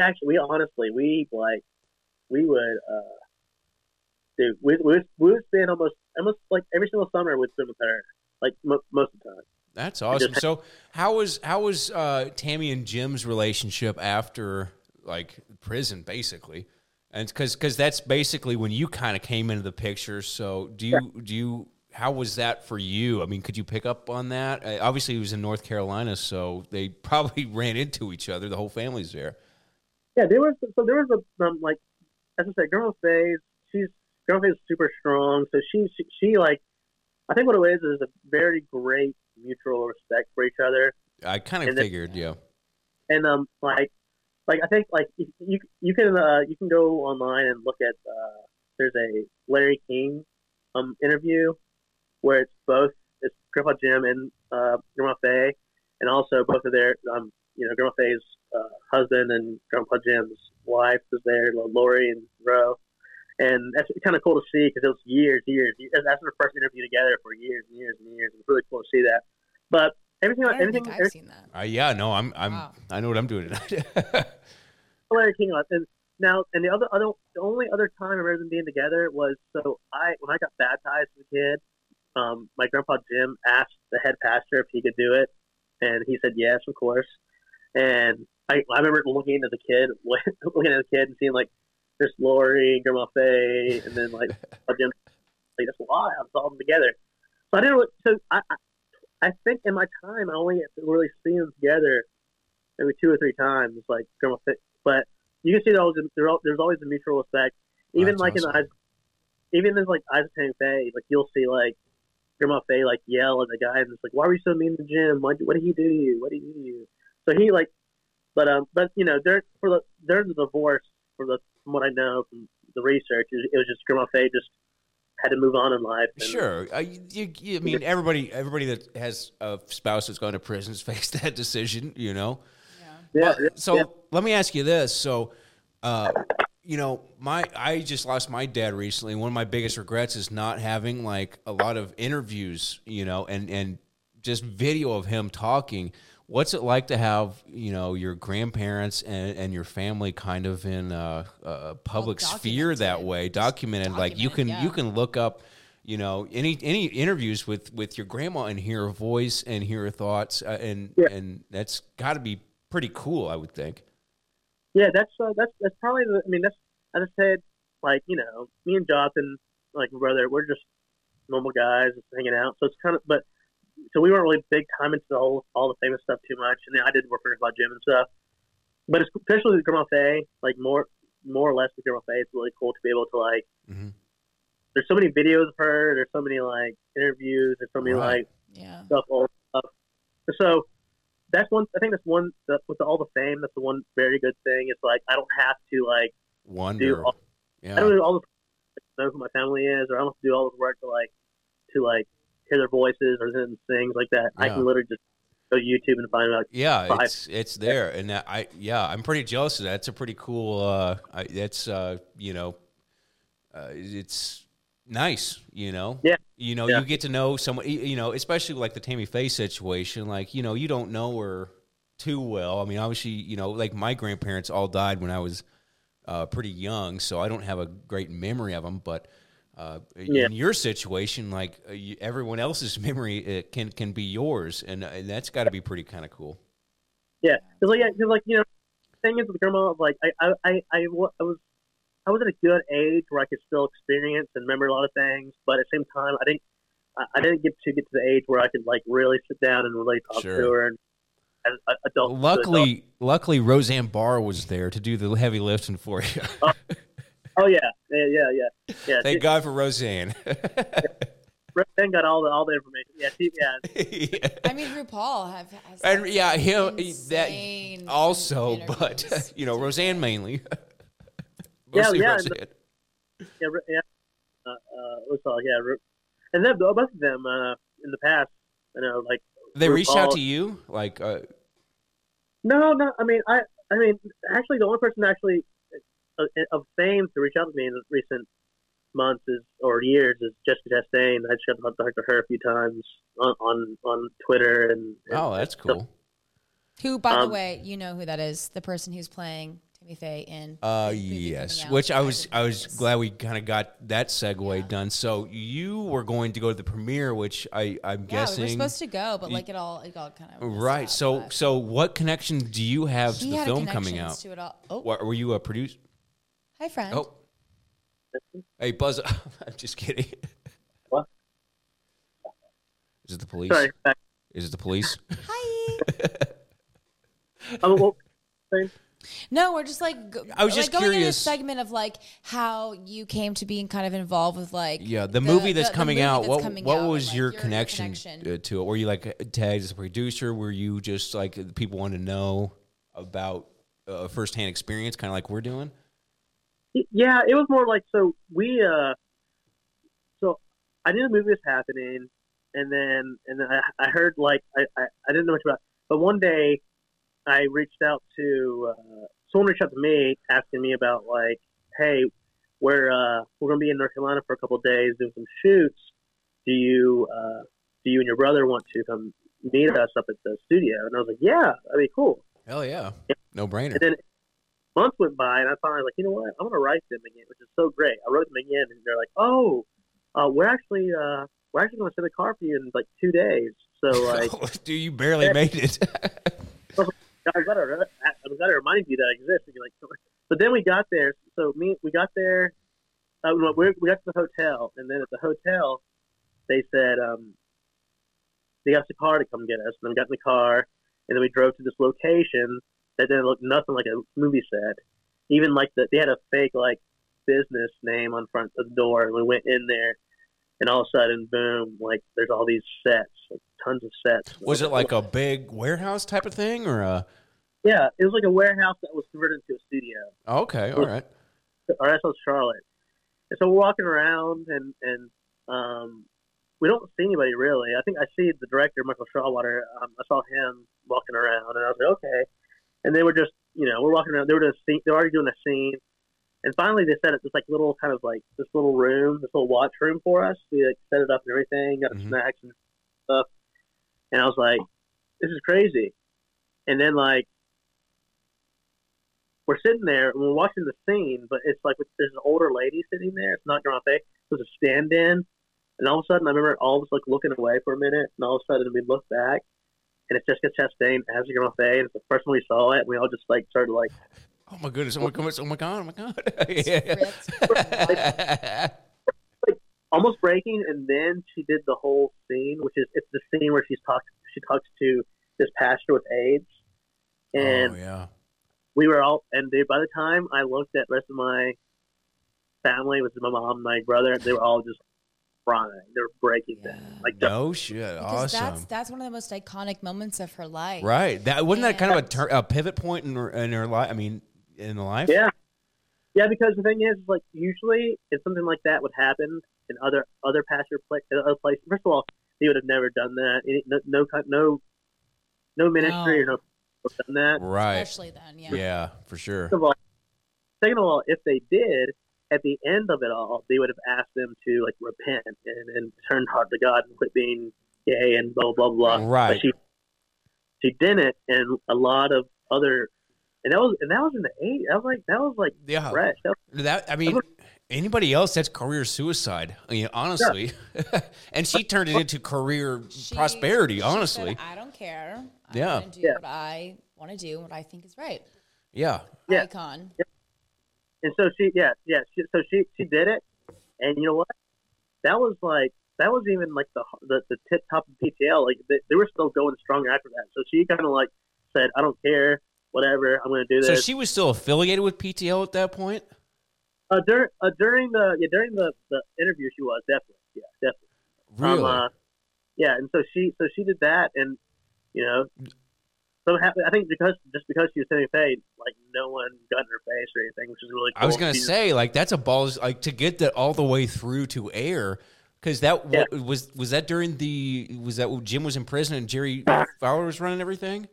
No. When Jerry got everything, everyone was kicked out. But okay. So it was right. It's got to be towards the end then, for sure. Yeah, I want to say it was a couple. Yeah, it was like either mid to end of the PTL era. Gotcha. Okay. Heritage era of. Yeah, that's what I was explaining earlier. Is that there's different kind of eras, chapters of the whole ministry. Because I wasn't there for Heritage USA. I mean, it came in at the very beginning of Morningside. I wasn't even there for the. Well, Heritage USA was what landed him in jail. So basically, after that, I mean, that was 70s, 80s, right? Yeah, it was that was 80s. That was almost all the way up till like 88, 89, like when I was born almost. Yeah. But it was okay. By the time I was born, it was already on a track. Right. It was breaking down. It was like just death rattle at that point, So. Yeah. And so by that point, Jerry Fowler had control of the whole thing, and it was gone by then. Yeah, and it as I said, like everyone said, if you look at PTL, like you think like, oh, it's the water park, it's this, but it still had all that stuff. As soon as Jim and Tammy are gone, it's dead. Like, I thought that. That's so interesting you bring that up. You're right. After Jim was disassociated from that, I mean, the bricks are falling off the wall. It was just a matter of years before that thing was in total disarray. Yeah, and even as I said, go back into Isaac Tammy Faye. Like even Grandma Faye like walks around. Yeah. Yells like, and she's like, first of all, I love my favorite part of that is whenever she gets the chain, she's like, I'm coming in here. This is my place. Right?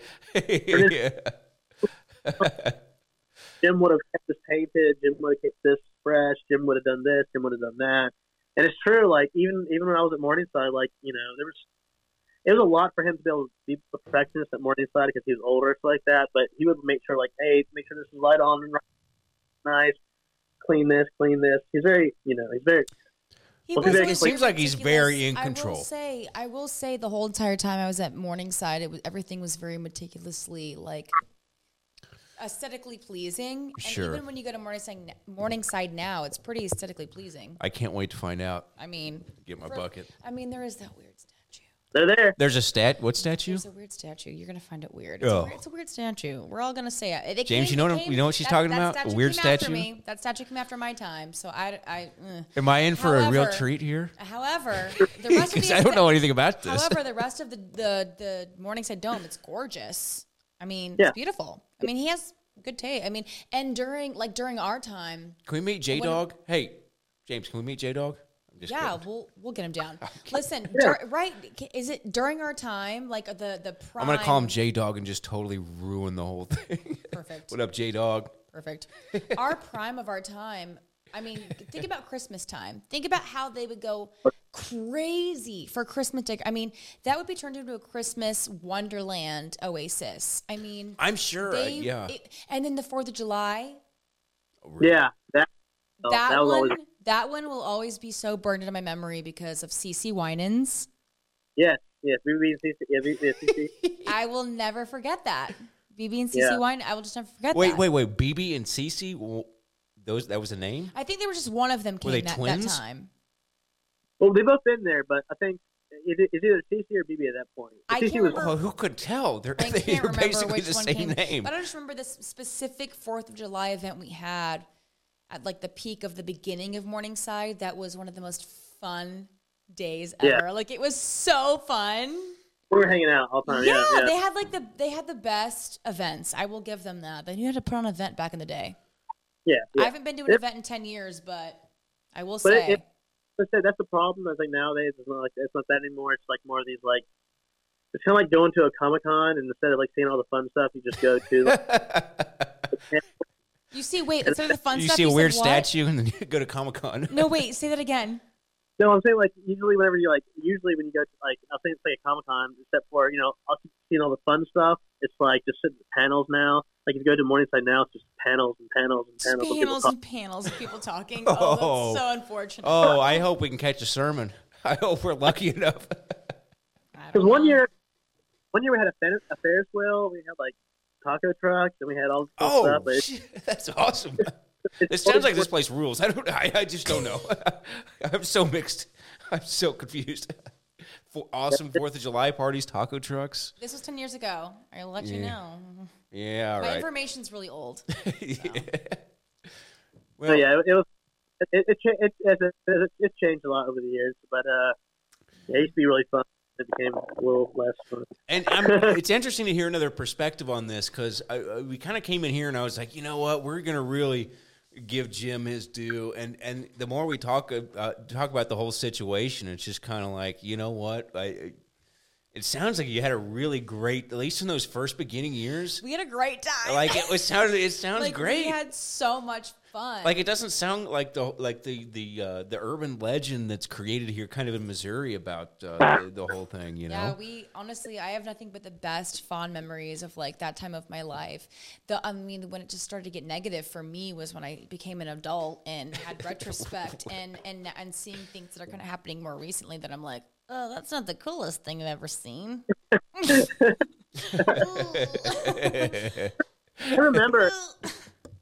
I remember like going. So there's just like, and you know this, Allie. There's like those little gas stations right outside Yep. of The JJ, no. Did you ever eat at what was the Blue Eye Burger? What was it then? Because there's that junction there. Yeah. I always JJ would Junction. eat because I did a lot of roof work at Blue Eye High School, and that's kind of how I came hip to this whole thing.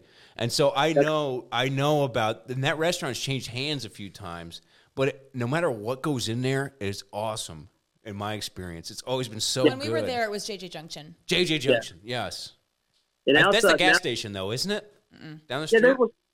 If you leave, if you leave Morningside and you take a left and you keep going, there's this like tiny gas station where people are still smoking cigarettes in and stuff like that. Yeah, the place rules. I know exactly what you're talking about. That like Southern restaurant, like a gas station. But we would go there and like we would buy stuff and like me personally, whatever my friends, And Did you put it on the Baker account? That'd been cool as hell. I had one when I first went to Missouri, but that's crazy. He got cut out. But I would go to these gas stations and like hear the gas station attendants and stuff being like or talking to someone else and not knowing who you were or me personally, and be like, yeah, what are they doing over the Colt again? What are they doing over the Colt?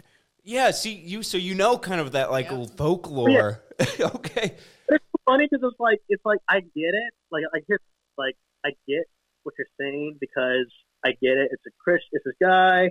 He's a Christian, and he's like, everything's around him. You know. Right. Yeah. But it's weird, like for us who were a part of it, who were like in like Morningside, because it was like it's like going to be the furthest away from that because we were like all of us were still like going out, hanging out. No one exactly. That's what he was asking me earlier. He was like, "Did it feel like you were in a cult or you're an outsider?" And I was like, "No, we didn't. It didn't feel that way because whenever you're a part of it and you're in that bubble or that environment of like when you're all doing the same thing, but yet you also have lives outside of it all.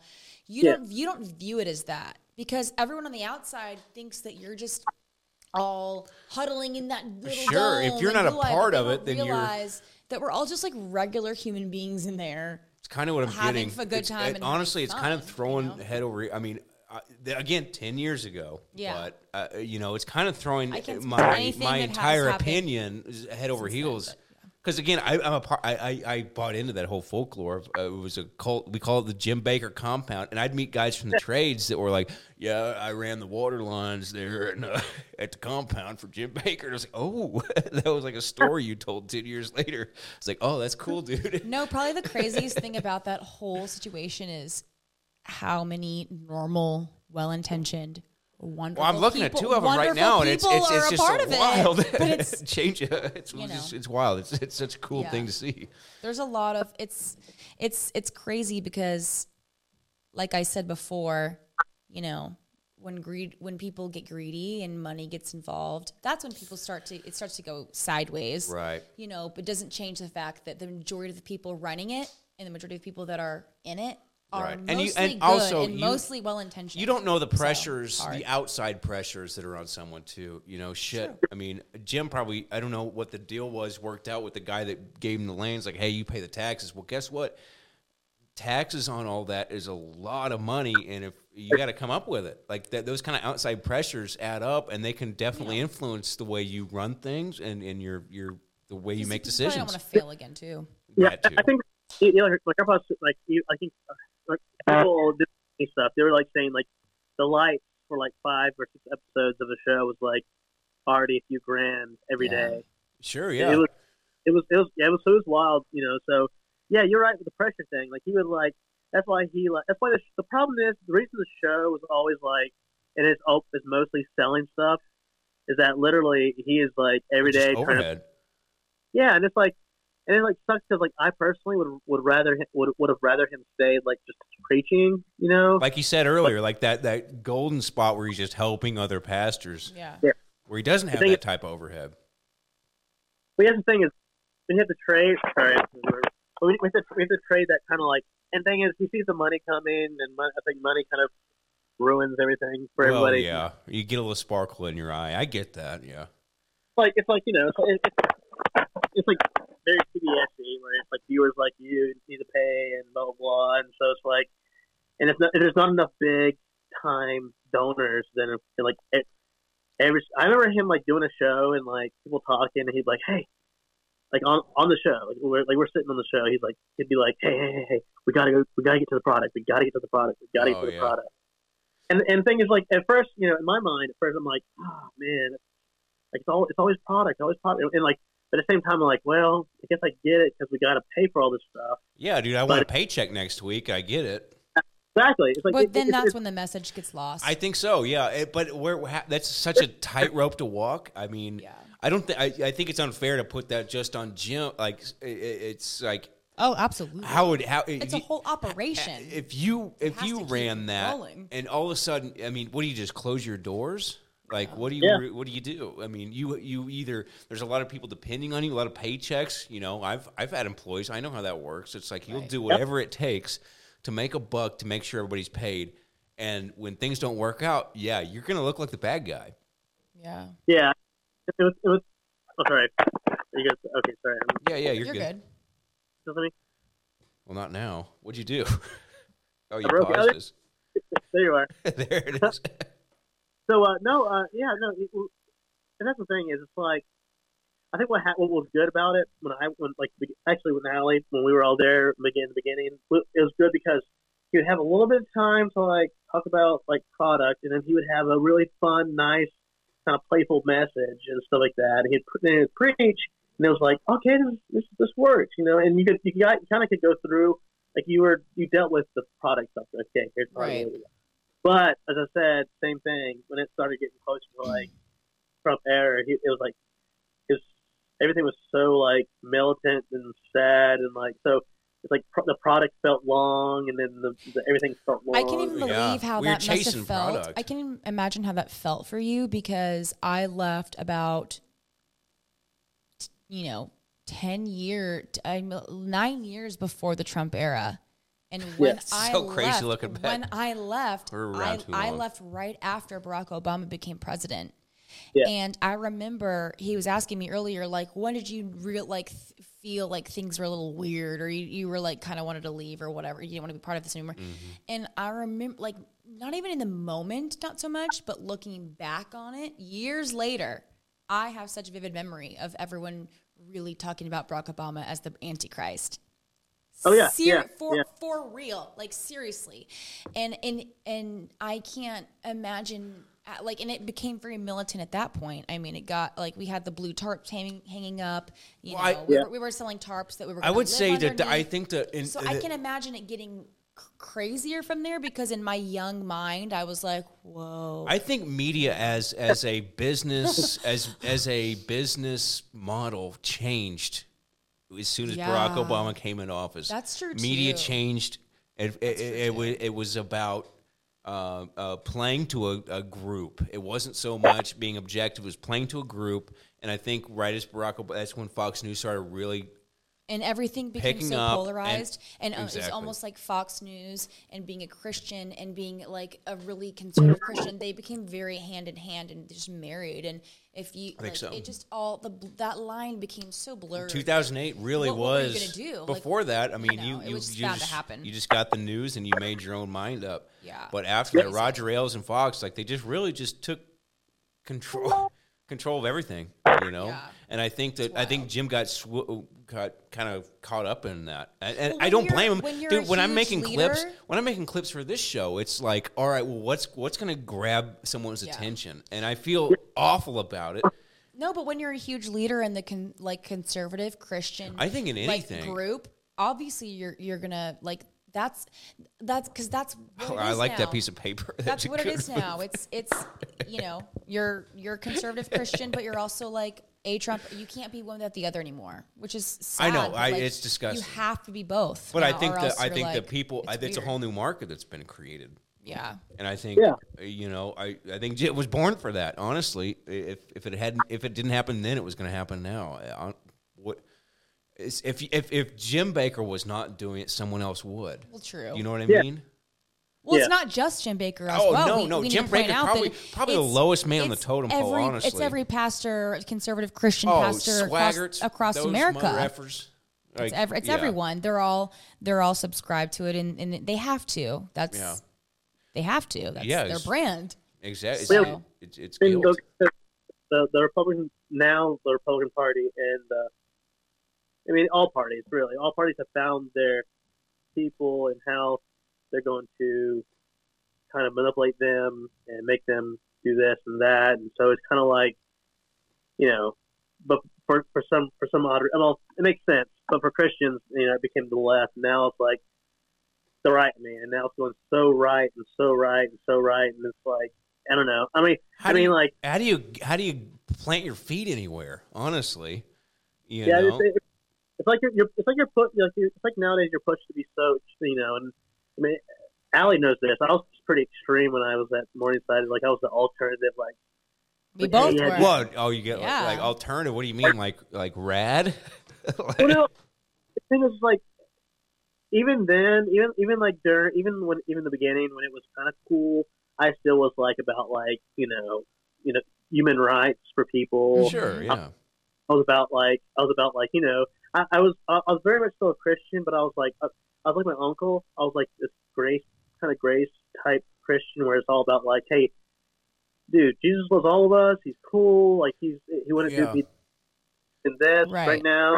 So the whole time, like I was just like I would be kind of sort of preaching to like with other students and everything like that, and like Allie and everybody. And Allie got it, but I was speaking to everybody else. I was like, I gotta tell you, your uncle, his I see through preachers pretty quickly, and I think that from what I saw from him, I think was super genuine. It was probably one of the first times in a very long time that I was like, all right, I could probably listen to this guy and like get it.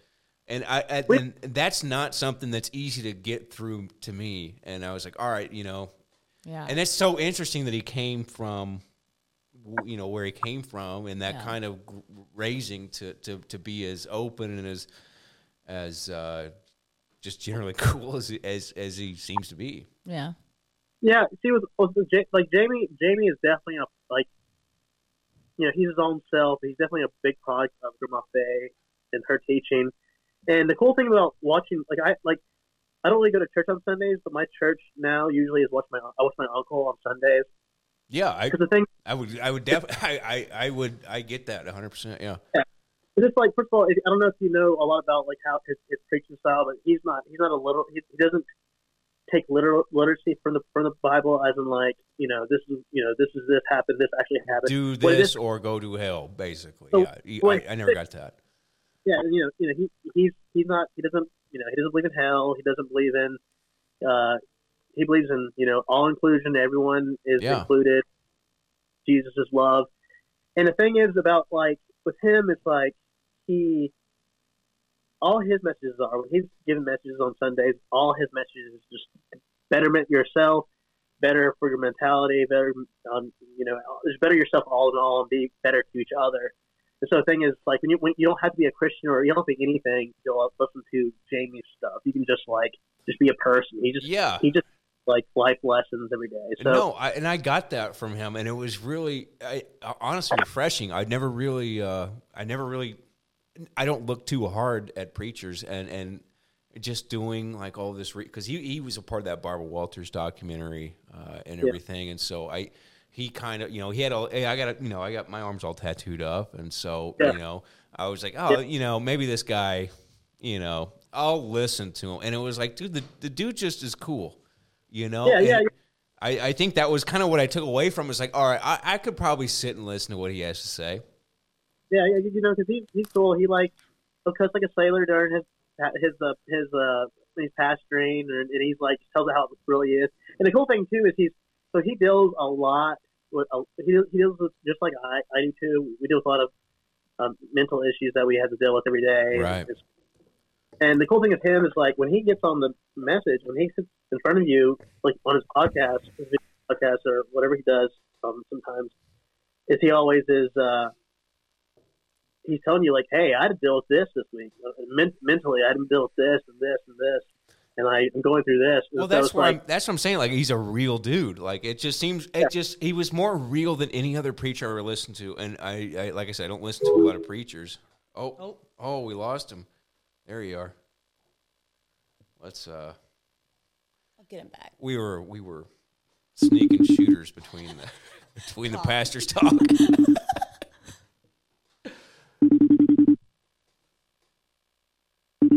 Damn North Carolina internet, I tell you what. It's probably our Midwest. This is a really great conversation. I'm having a lot of fun. This is super cool.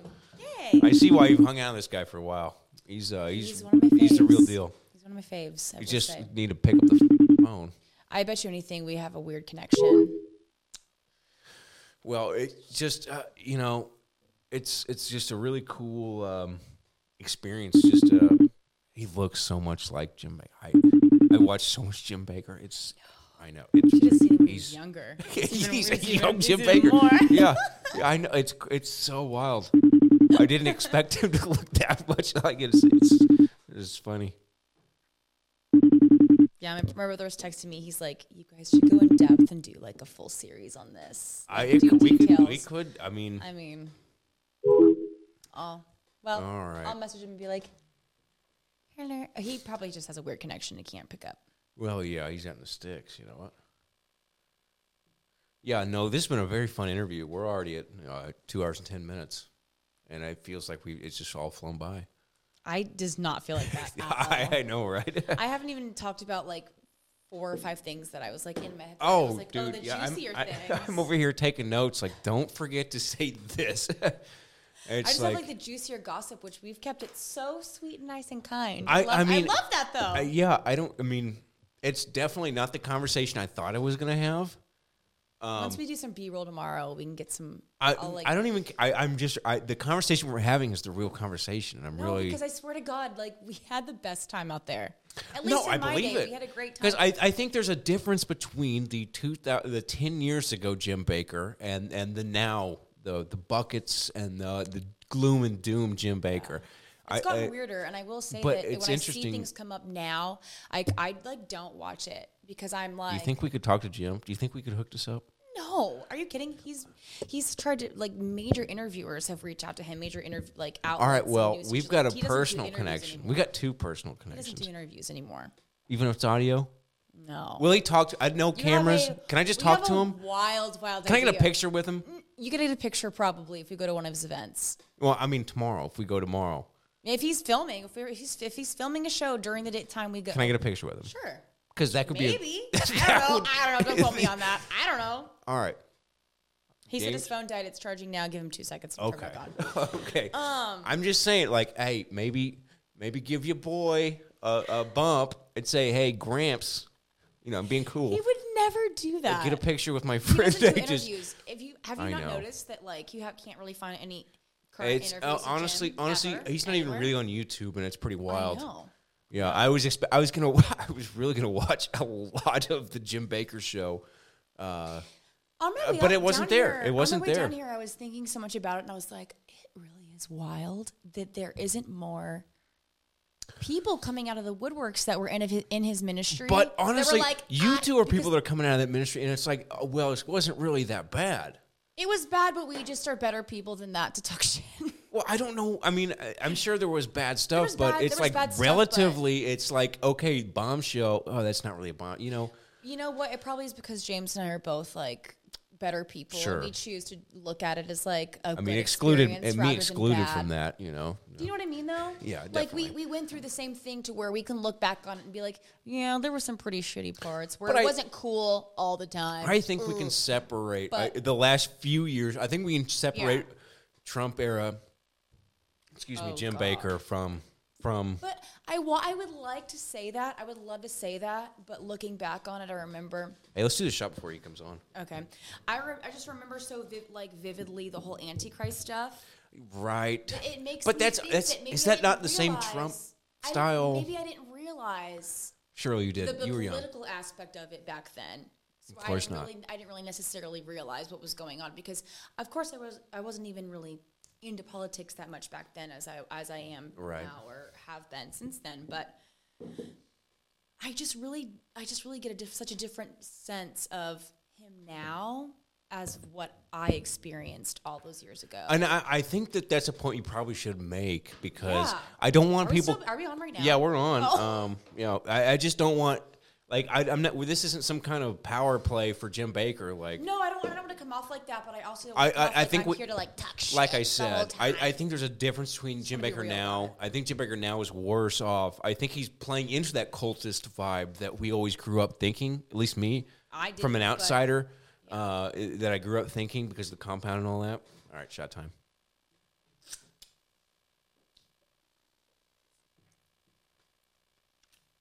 Tequila steaks.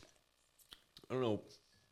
I found out recently that tequila is the only like upper and not depressive alcohol, or like upper not downer of alcohol. Who told you then- that, Joe Rogan? No, listen. Then I told someone that like 3 days ago, They're like, that's not true. I fully went to bat for this. I said, I hate going to bat for that. It is. Yeah, I was so sure. And No. they're like, we're going to Google it. And I was like, oh, no. I'll tell you Oh, this. no. Whenever that happens and you think you're for sure about something, I go, are you sure? That's my response back because that placates responsibility off of me and be like, well, that's just what I heard. Well, it turns out I was wrong. Because I never, the thing is, ever since doing this podcast, you don't bank on anything. Never Okay. pretend you're 100% right. That's probably true. Because the times you pretend you're 100% right, you're usually Always 100% wrong. wrong. That's so true. Yeah. Every time I'm like, I would have bet my life on that. Yeah. I'd be Yeah. dead. No, 100%. Do not Don't do it. do not bet your life or your children's life or your mama's grave on any fact. Yeah. Because also you can find a disputable fact as Probably. well. True or not, anything you look up. I saw like a TikTok the other day. It was like something about coffee causing blindness. And he's like, you know what? He's like, I'm just going to say it. Like, I'm going to make up a fact. I'm going to look it up.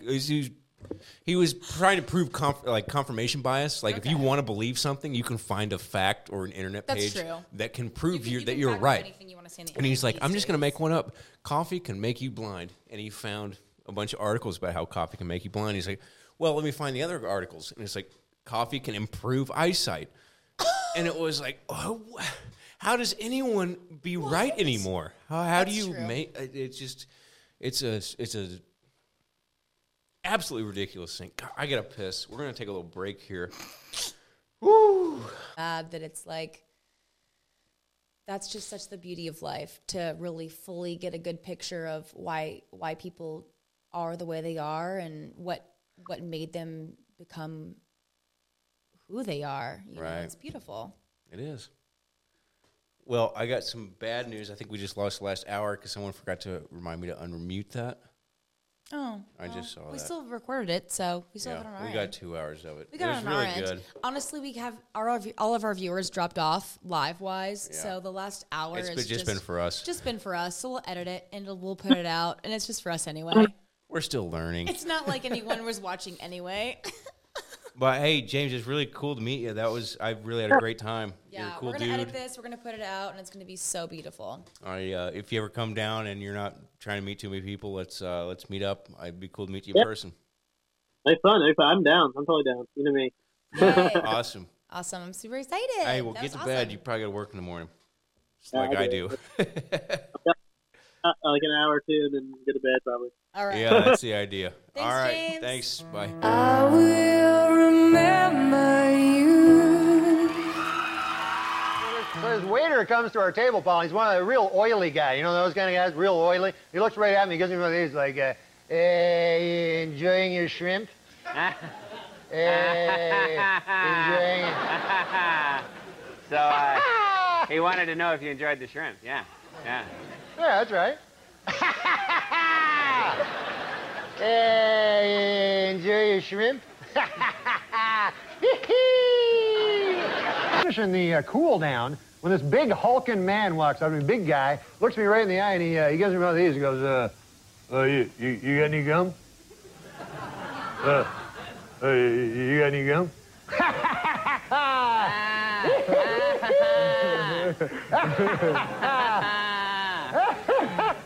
He asked you for some gum. That's right. Hey. He's not on the show. You got any gum?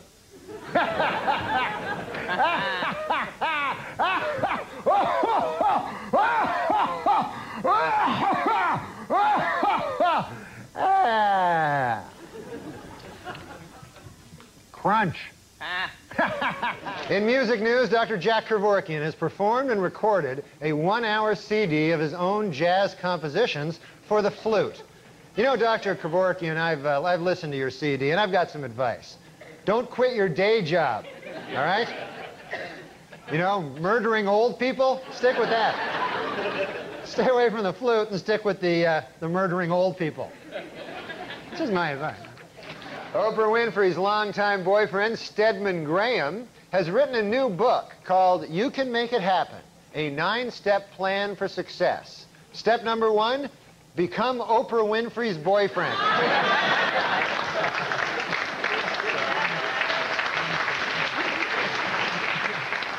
Then the other 8 are just hanging In around. sports terms, why you got fired, you were fucking with OJ too much. That's exactly why you were fired, man. Well, I don't know. That's about his that. buddy. Yeah, it's his buddy. Yeah, well, that's why you got canned. OJ's a good guy. I mean, he's not. According to retailers, the most popular Halloween mask this year is O.J. Simpson. And the most popular Halloween greeting is, I'll kill you and that guy who's bringing over your glasses, or treat.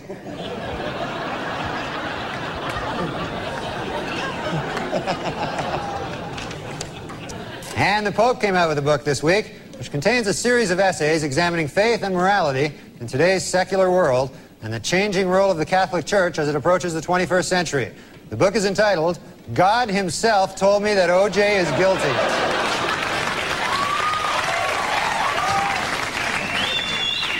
In other book news, Prince Charles released an autobiography in which he states that he never loved Princess Di and that his father pressured him to marry her. The book is entitled, Of Course O.J. Did It. I mean, come on.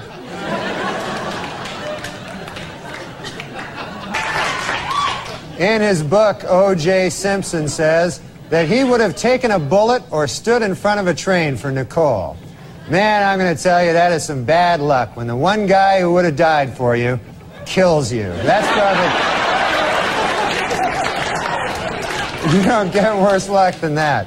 And O.J. announced this week that he's coming out with a new book called I Want to Tell You.